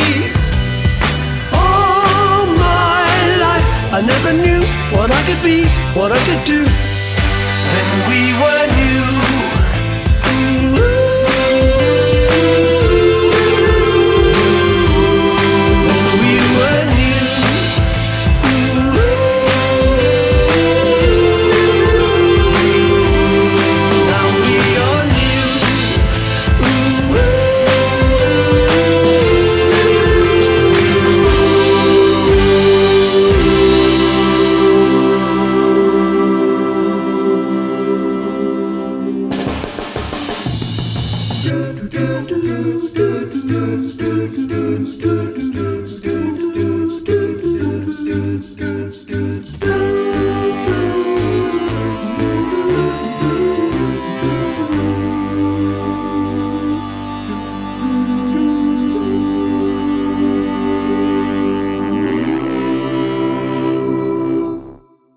I agree that voice lessons does help you to sing properly, and warming up does a lot for your voice. I'm a little wary about what voice lessons does to somebody and how they perceive it. It's like Paul obviously had a raw talent that he could do, and by warming up your voice is one thing. I mean, going backstage and hitting the notes properly, and doing that so that when you get out there, you're not doing any damage to your voice is fine. But singing notes and singing a phrase differently, I don't know. It's like Paul is the most successful musician in history. He's got probably one of the greatest rock voices of all time. It's like to critique, him at this late stage of the game. Paul is Paul. I mean, the Beatles had no musical training, and that's what made them sound so unique. I mean, if Ringo hadn't have been a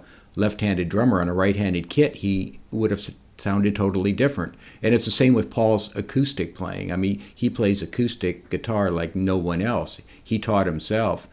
My point is really that formal training is all well and good, but it might have not made Paul sound like Paul, which is his voice is raw and amazing, and it's rock and pop perfection. Yeah, but the mind-blowing part of that interview for me was that they say that they can bring it back. And I have to tell you, I also spoke with another voice coach after doing that interview and had her listen to the interview, and she completely agreed that, what they were saying is absolutely true, but that he would have to, even though they were saying that it would start to come back pretty quickly, But this other voice coach said to me that he'd have to work really hard on it for, say, 6 months and give up, no smoking, no drinking, working out and doing vocal exercises every day.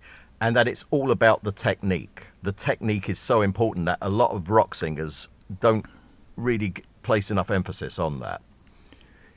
Yeah, but Richard, you can hear the damage in Paul's voice when he's talking. Yeah.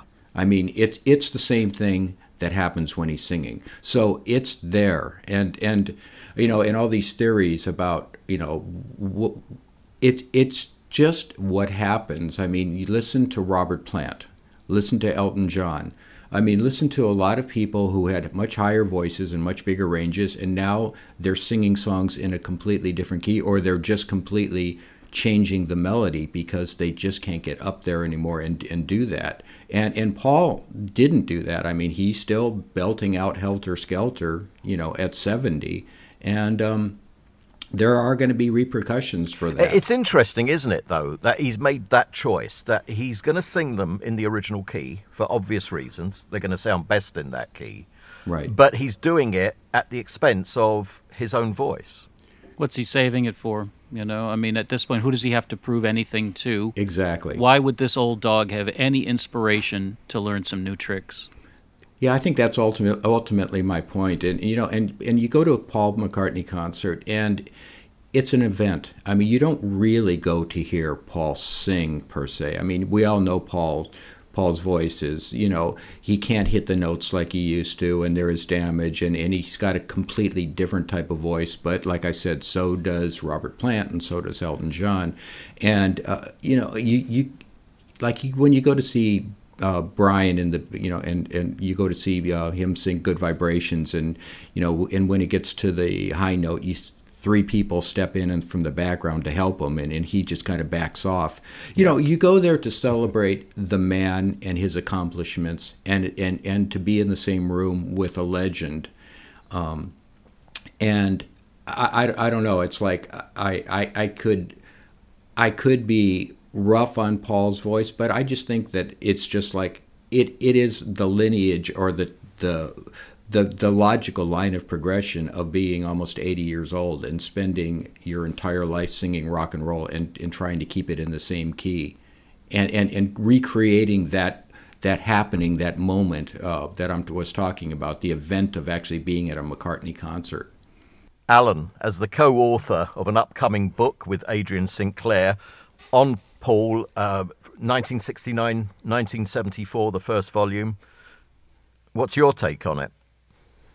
Well, back then he wasn't having these problems. So my take on it, I mean, I agree with what Craig says. It's an event, and you go there and you accept a lot in a non-critical way that you might not if it was a different kind of event, a different time. If he was 40 or even 50, and he was beginning to sound the way he is now, you would look at it, I think, maybe a bit more critically than when he's 80. You're thinking just the fact that he's out there doing a 3-hour show that involves a lot of energy, and it's always him singing. It's not like he can step back and have George sing if I needed someone, give him a few minutes break.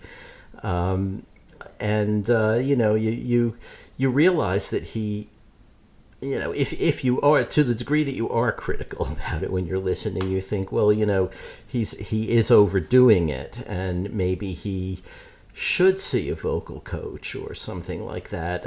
When Ringo went out in 1989, I interviewed him, and we talked about the fact that when George went out in 74, before the tour even began, his voice was shot. Mm-hmm. Because with George and Ringo, these were guys who, even at the height of the Beatles, sang one song a night, plus in George's case, his backing vocals. But, they didn't have a lot of stage time, and suddenly it was their show, and they had to sing the whole thing. George didn't sort of take that into account, and by the time he went on the tour, his voice was shot. Ringo knew that that's what happened with George, and so before he set out to do his 1989 tour, he got a vocal coach who would show him, just how to preserve it a bit. Think about the irony of that, though. Ringo is the one who uses the vocal coach to take care of his voice. Yeah, but also we have to remember that Ringo had a very limited range compared to George. And also Ringo has no problem with dropping the keys dramatically as the years go on. Yeah. What's my name? Not to mention that he sings only like 2 or 3 songs in a row and then takes a break and lets, the format of the show is that everybody is singing. So he gets to step back. But were you surprised, like me, though, to hear Seth and Margareta say that they could bring Paul's voice back? I mean, I was kind of blown away. I was shocked by that completely, Richard. Yeah. I tend to agree with Craig's assessment, though, because of the idea that his speaking voice is a bit like this now, and he's speaking to Sean.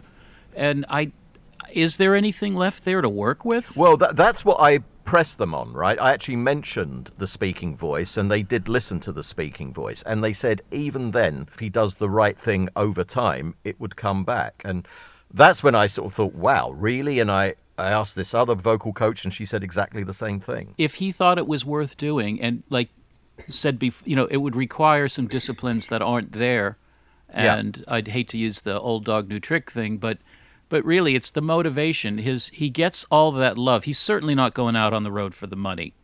I think he goes out because he thoroughly enjoys it.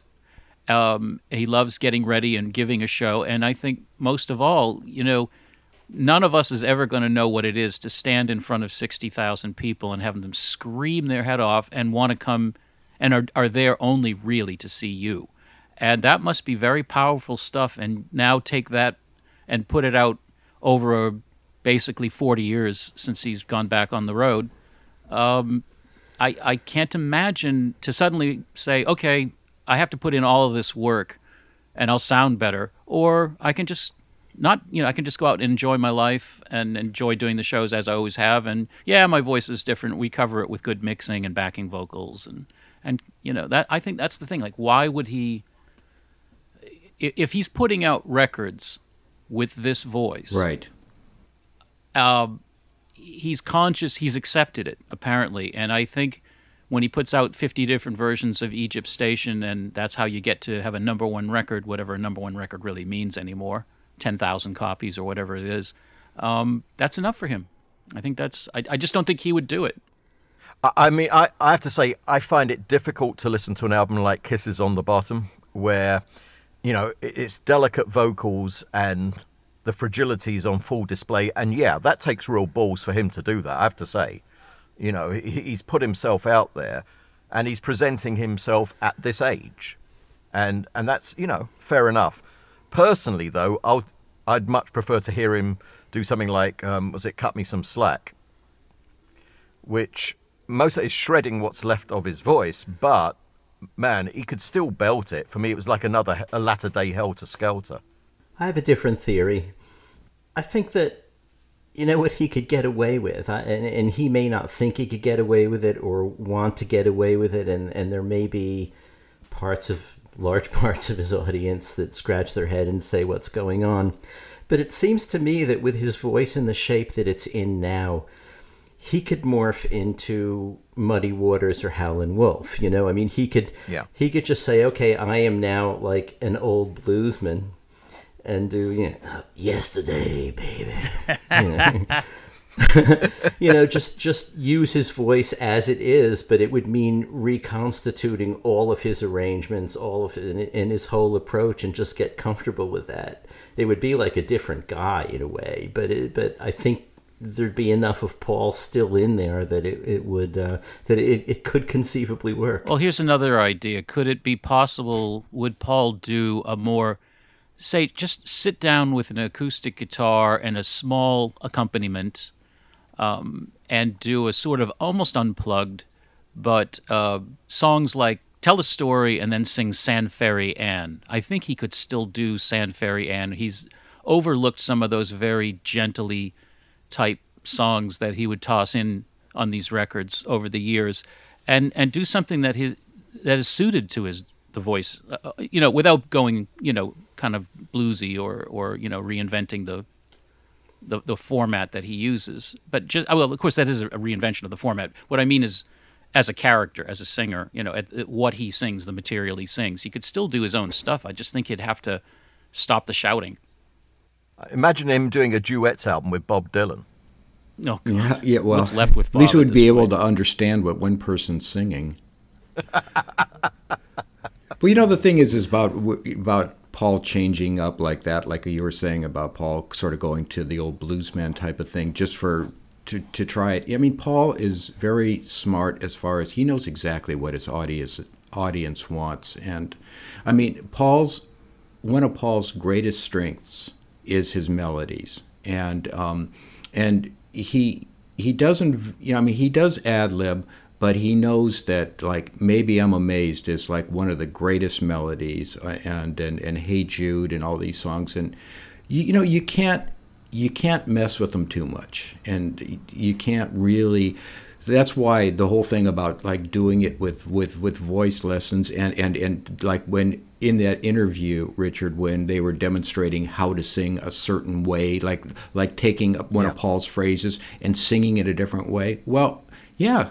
Great, but that's not Paul, and that's not what people expect of Paul, and that's just not who he is. I mean, he's the most successful musician in history. I don't think anybody really ultimately has the right to tell him what to do and what not to do. And like albums like Kisses on the Bottom, it's just a bucket list thing for him. It's just something he loves those songs, and it was a bucket list thing, and maybe he knew it wasn't necessarily going to be any earth-shattering moments, but it worked for him, and he's at this stage of the game, he can do anything he wants to do.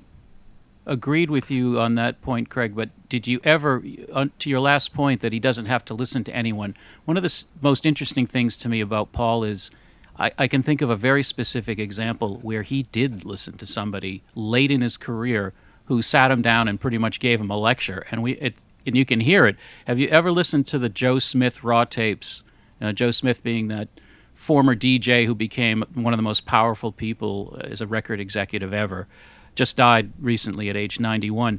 He was, towards the end of his career, before he retired, he put out a book about the history, his idea of the history of modern music in America and the world. And he sat Paul down in the Paul interview. It's really precious because I can't think of anybody Paul would listen to the way he did this man, because everyone respected him. Right. And he starts lecturing Paul about doing his new material at concerts. He goes, Paul, I'm telling you now, you watch the crowd, they're getting up and they're getting a drink when you're doing, Coming Up. They don't want to hear it. Yeah. They want to hear the hits. You understand? He's like really lecturing him. It's very fun. You should go find it. Well, believe me, that's one thing I know from personal experience. What, the hits? Yeah, just doing the hits.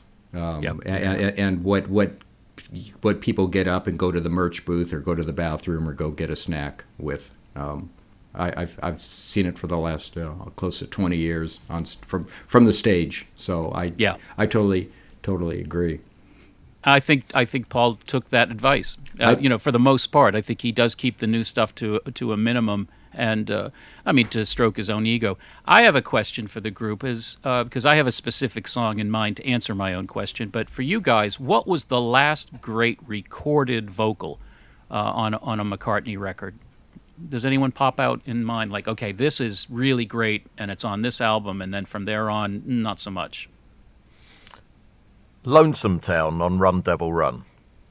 I think it's just a brilliant vocal. It's not just because he's belting, but as you say, there was feeling behind it, and you can hear the feeling. It's got real soul to that vocal. There's a place where lovers go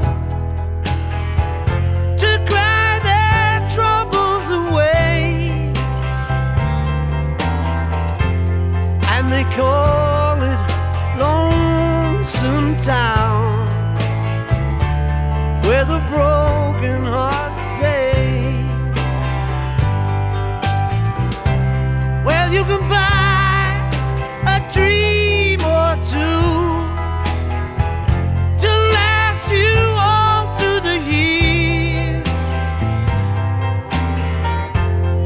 and the only price you pay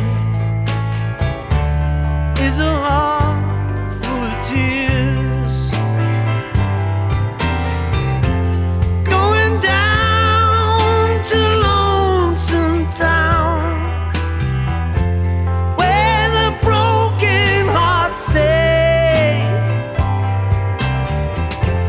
Going down to Lonesome Town to cry my troubles away.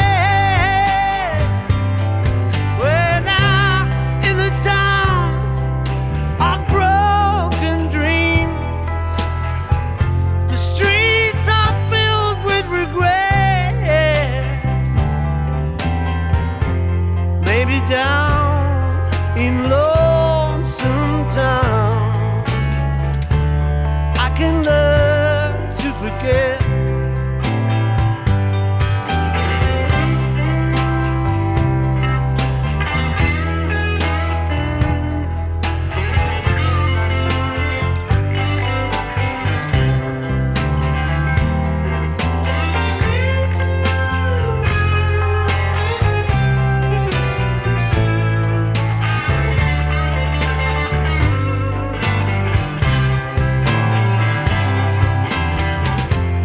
Going down to Lonesome Town, where the broken hearts stay. Yeah, I'm going down to Lonesome Town to cry my troubles away. In the town of broken dreams,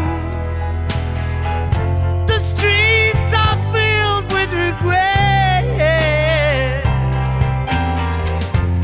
Maybe down in Lonesome Town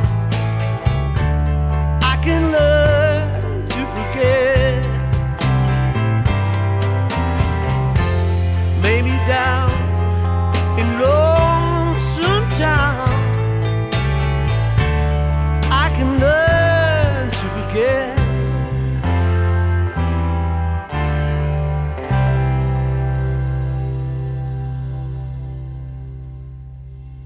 Something is telling me that you know, most of the things on Flowers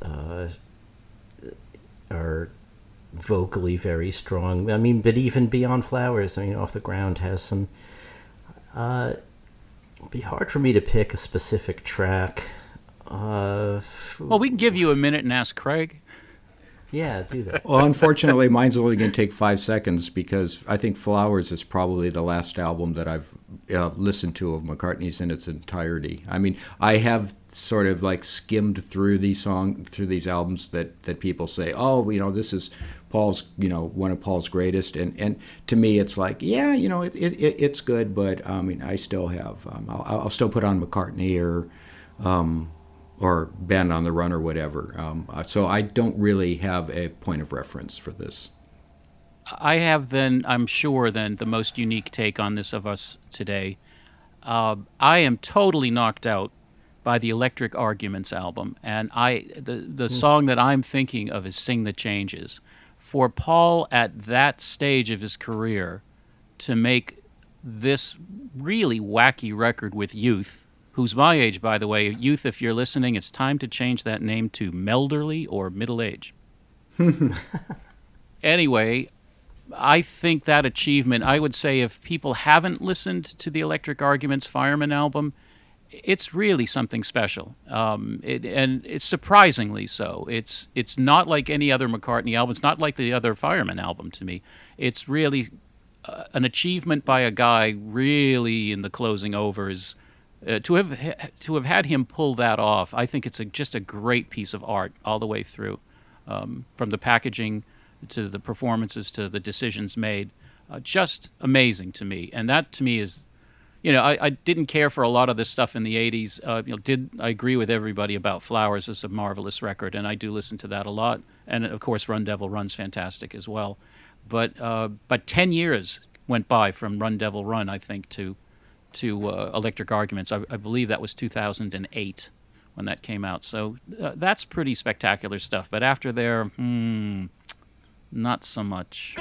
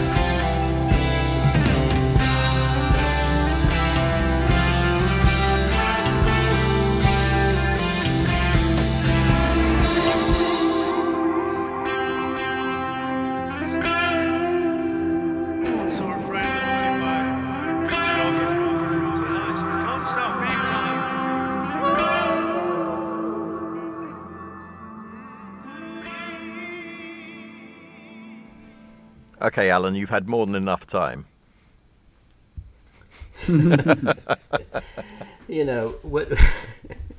some imp of the perverse has occupied my mind and wants me to say something where I really, really seriously dislike the song, but I think he pulls it off vocally. I'm on the edge of my seat now. What could it be? Freedom. Oh, no. Wow. I was going to say that as a joke. I don't know why that popped into my mind is like, and I can't get it out now. He does sing that well. Which is one of the problems with some of his things. This is my right, a right given by God to live a free life, to live in freedom. Talking about freedom, I'm talking about freedom. I will fight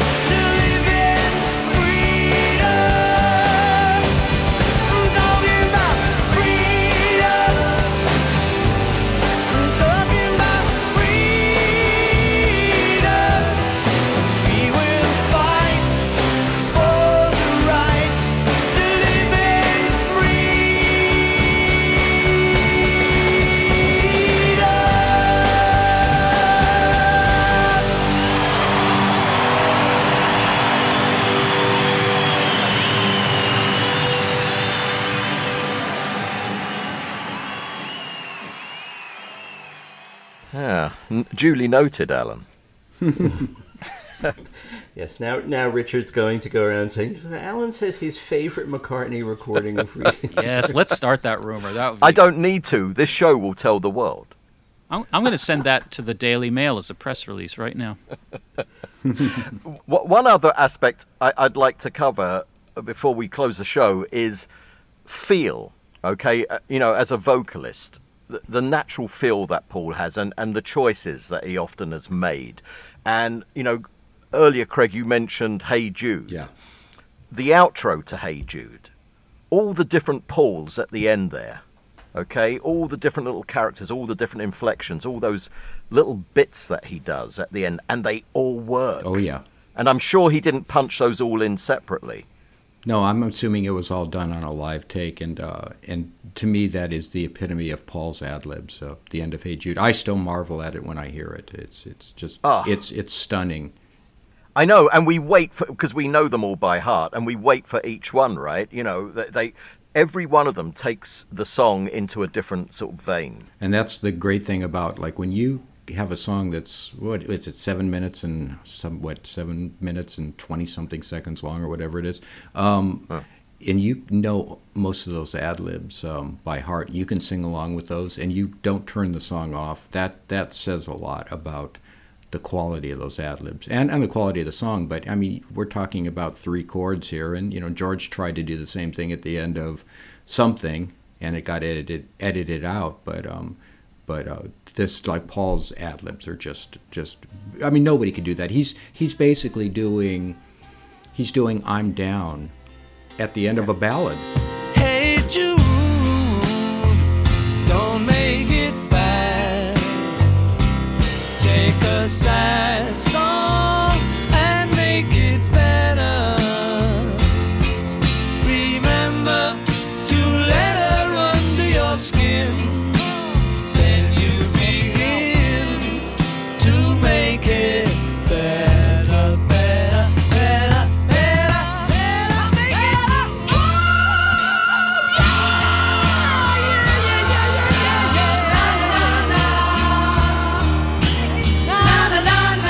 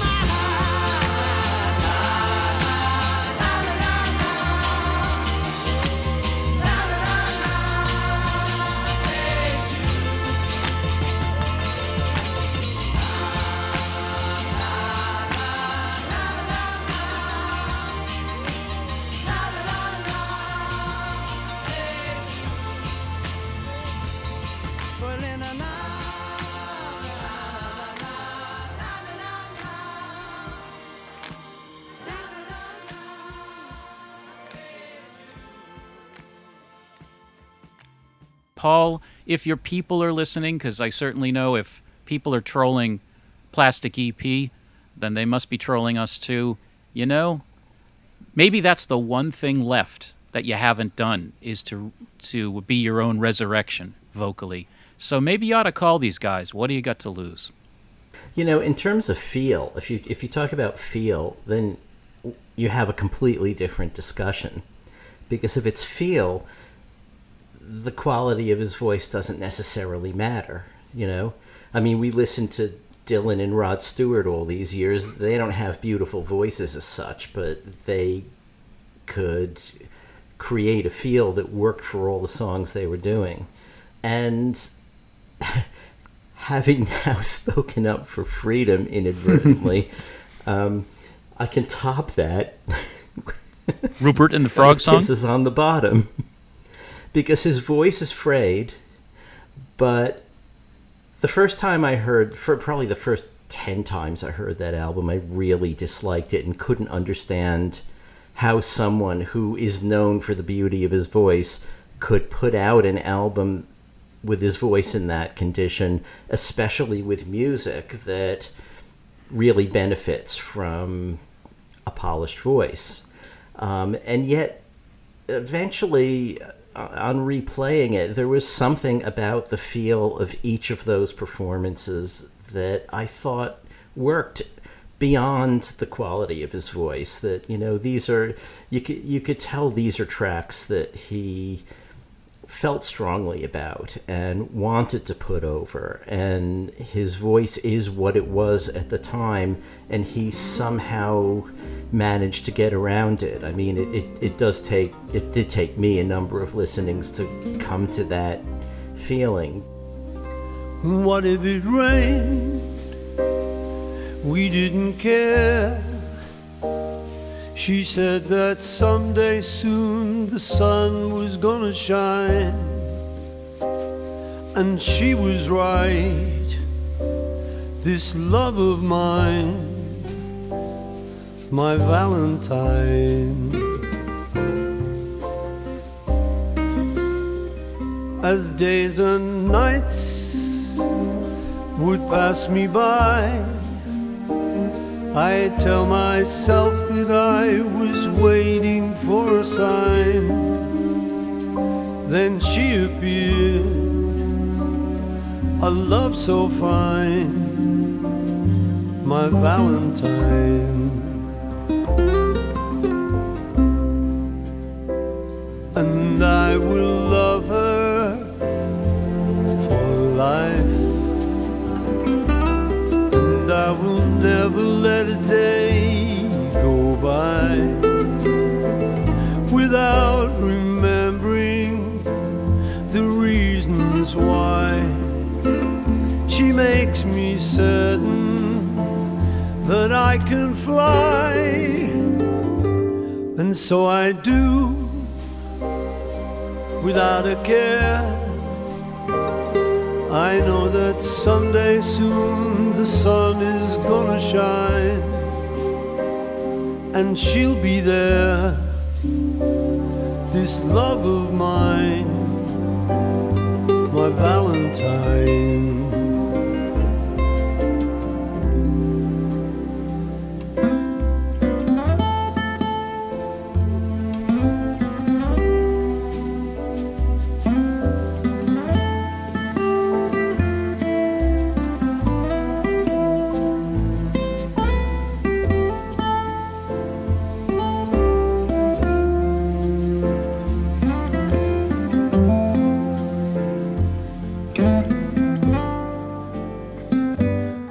What if it rained?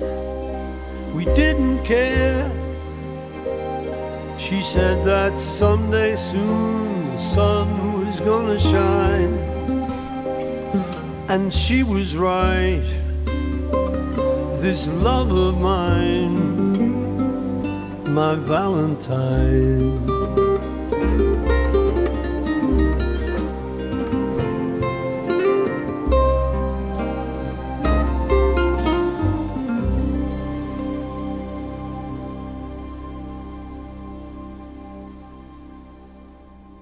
So we've been sitting here talking about Paul's voice for all this time now. I'd just be curious to know, if we're not talking about Paul now, if we're talking about the entirety of Paul and his talent, could you think of any style of music or anything that Paul probably couldn't pull off or couldn't do? He'd most likely even be able to rap, wouldn't he? I said music. Oh, wow. Ooh. Sorry. In the popular vein, no. I mean, as I said, I'm sure I don't think he'd pull it off as an opera singer, but that's not his thing. I mean, but in the popular vein, nothing springs to mind that I'd say, obviously, Paul, that he'd be out of his depth with that. No. Only perhaps that sort of temporary scare in young music of 10, 15 years ago, Growling. Maybe he couldn't do, Bring Me the Horizon cover album or something. But that'd be the one I could think of that kids listen to that he probably couldn't do, is true growling. Right. I don't think there's, except for maybe that, anything he hasn't tried, and managed to pull off. The full range. I mean, we've got R&B, we've got reggae. Maybe reggae he's a little less convincing, but he gives it a good shot. The balladeer, the show tunes thing. I mean, he's tried it all and been convincing in all of it. So, as you say, opera obviously wouldn't be a kind of thing for him. I couldn't see him do a recital of Schubert Lieder, but anything in pop music, I think he could do if he wanted to. I think he would be silly sounding in rap. I mean, actually doing rap, because we've heard him do a little bit of it in interviews as a joke, and it I don't think it would work too well. But as Craig said, I kind of agree with that. Yeah, one thing where, I mean, and this was just a sort of musical choice. I'm not saying he wouldn't be capable necessarily, but when he, like on the BBC sessions, they do That's All Right Mama, and it's straight rockabilly. It doesn't have the sort of sexual innuendo in the voice that Elvis had when he did those, the Sun sessions. It lacks that. The same with Long Tall Sally. Little Richard's version, it's laced in sexuality. Paul's is just straight on rock. But I'm not saying he wouldn't be capable. I just haven't heard that. Yeah.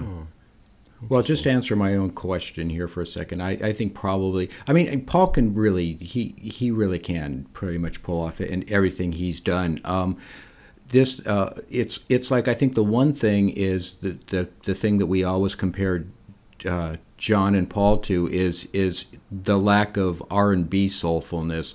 Paul tends to be more of a balladeer, and he's got the right vocal moves and the right ad libs to do it. But I mean, when we think about, like, okay, so we go back to Love Me Do and think about how much better it would have been John singing. I think about, like, I step way forward to, like his collaboration with Stevie Wonder.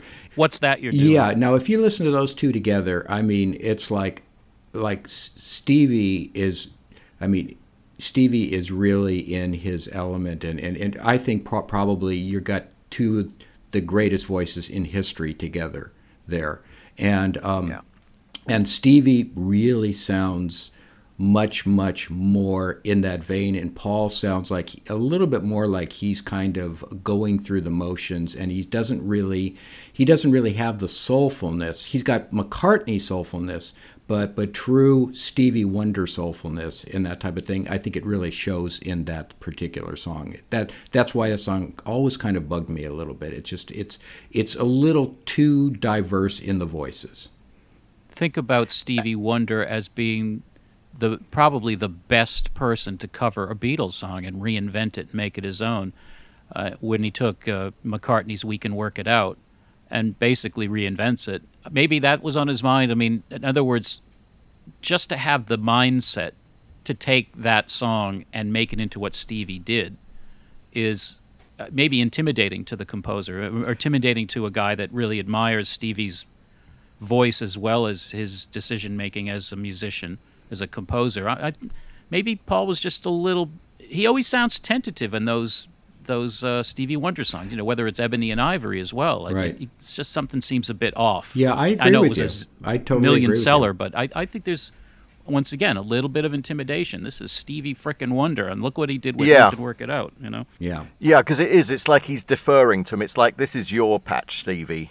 Go for it. But, I mean, do you think that also Craig speaks to his personality, that he hasn't got that aspect to his character, that kind of depth of soulfulness, and that's what's showing vocally, even when you juxtapose him with Lennon? Yeah, I think so. Paul, Richard, you and I have had a lot of conversations about this in the past. Like Paul would tend to write in third person to sort of pass the buck on. Where John, I mean, Paul could never do the Plastic Ono Band. I mean, he could never be that honest with himself, and it's more. It's more of putting on a character or a facade to do that. But having said that, I mean, Paul sure does still do it, but it's a matter of degrees. I mean, I think John just had it baked into him, where Paul wanted to be, he wanted to be one of the great songwriters of the 20th century. John was just like listening to, like all the Motown stuff. And I know they both were, but John really, really absorbed it and felt it in his soul. Paul has also said, I think when he was interviewed by Bob Costas back in 1991 on TV, that he didn't have the edge that John had, because from his perspective, he also didn't suffer as much pain in his own childhood. Yeah, he lost his mum, but it didn't compare to the childhood that John had, and he felt that gave John that edge. I think that's partially true, and and you also have to remember not only the pain, but just think of the family. Like Paul had his dad, and so he had that vaudevillian show music thing in him already. John not so much. I mean, Paul grew up with that, and so it's really a part of his early DNA with his dad and having a piano in the house and singing those songs. I think John also, the reason he seems more soulful in his choice when it came to R&B is his choice of R&B. One thing that really fascinated me about Lennon is he had no fear in taking a woman's song and singing it, whether it was the Cookies or Anne Margaret. And also when he chose a male, defaulted to people like Arthur Alexander, whose whole career was about the put upon man, the man done wrong, the vulnerable man who's been dominated by a woman. And I find that utterly fascinating because for some reason he latched on to that. He believed in it. And I think strong women were always in his life, and I think that he could believe it. In other words, Paul is much more easily a guy that falls into characters and hides his true self behind his characters, whereas I think Lennon found, okay, I can do these songs, but I believe in the message too. I can really identify, so I can put a little more of myself into it, my emotion into it. Well, that brings us back to what Craig was saying about Paul couldn't do Plastic Ono Band album. No, I don't believe he could. Or something like it. Could he do something? What's the closest Paul could do to that album? It's a good question. John's thing was always being so honest and putting it all out there, and Paul's always been rehearsed, polished, and reserved in many ways, and, holds it back. Well, Paul's putting it out there is Here Today and songs like that. I mean, that's his way of putting it out there. Paul's is more of a romantic, emotional putting it out there, and John's was more of an angry, I've got this pent-up hostility, I've got to get it out type of... So it's a very, very different, honest way of looking at their music. Well, and Paul's way of putting it out there is also the way he's singing and putting out albums now and performing on stage with the voice in the state it is, right? It's him basically saying, here it is, take it or leave it. I'm not dressing it up. But isn't that just addressing his addiction to the love he gets on stage, which is palpable? I mean, who... Yeah, but it doesn't address him putting it out on a record, which is going to be part of his recorded legacy. It means, as Craig was saying, he basically doesn't care. That's his honesty.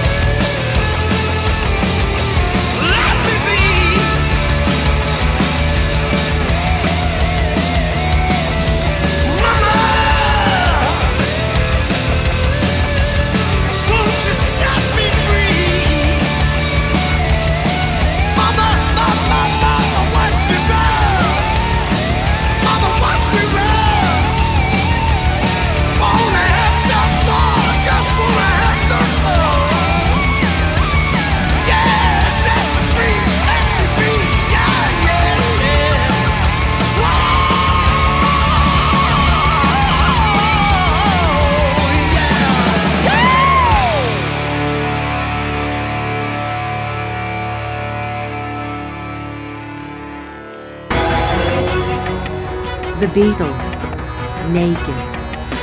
Post-production by Richard Buskin. Theme music by Craig Bartok.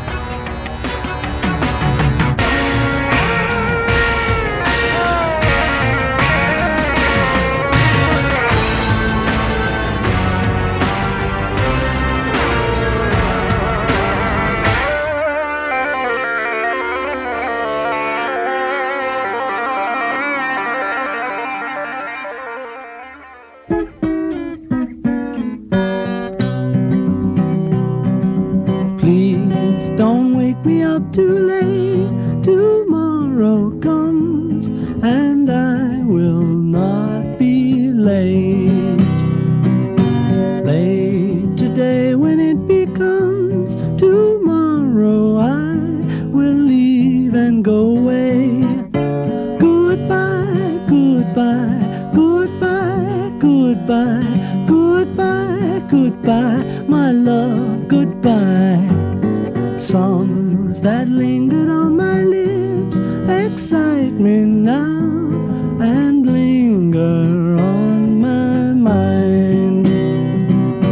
Leave your flowers at my door, I leave them for the one who waits behind. Goodbye, goodbye, goodbye, goodbye, goodbye, goodbye, my love, goodbye.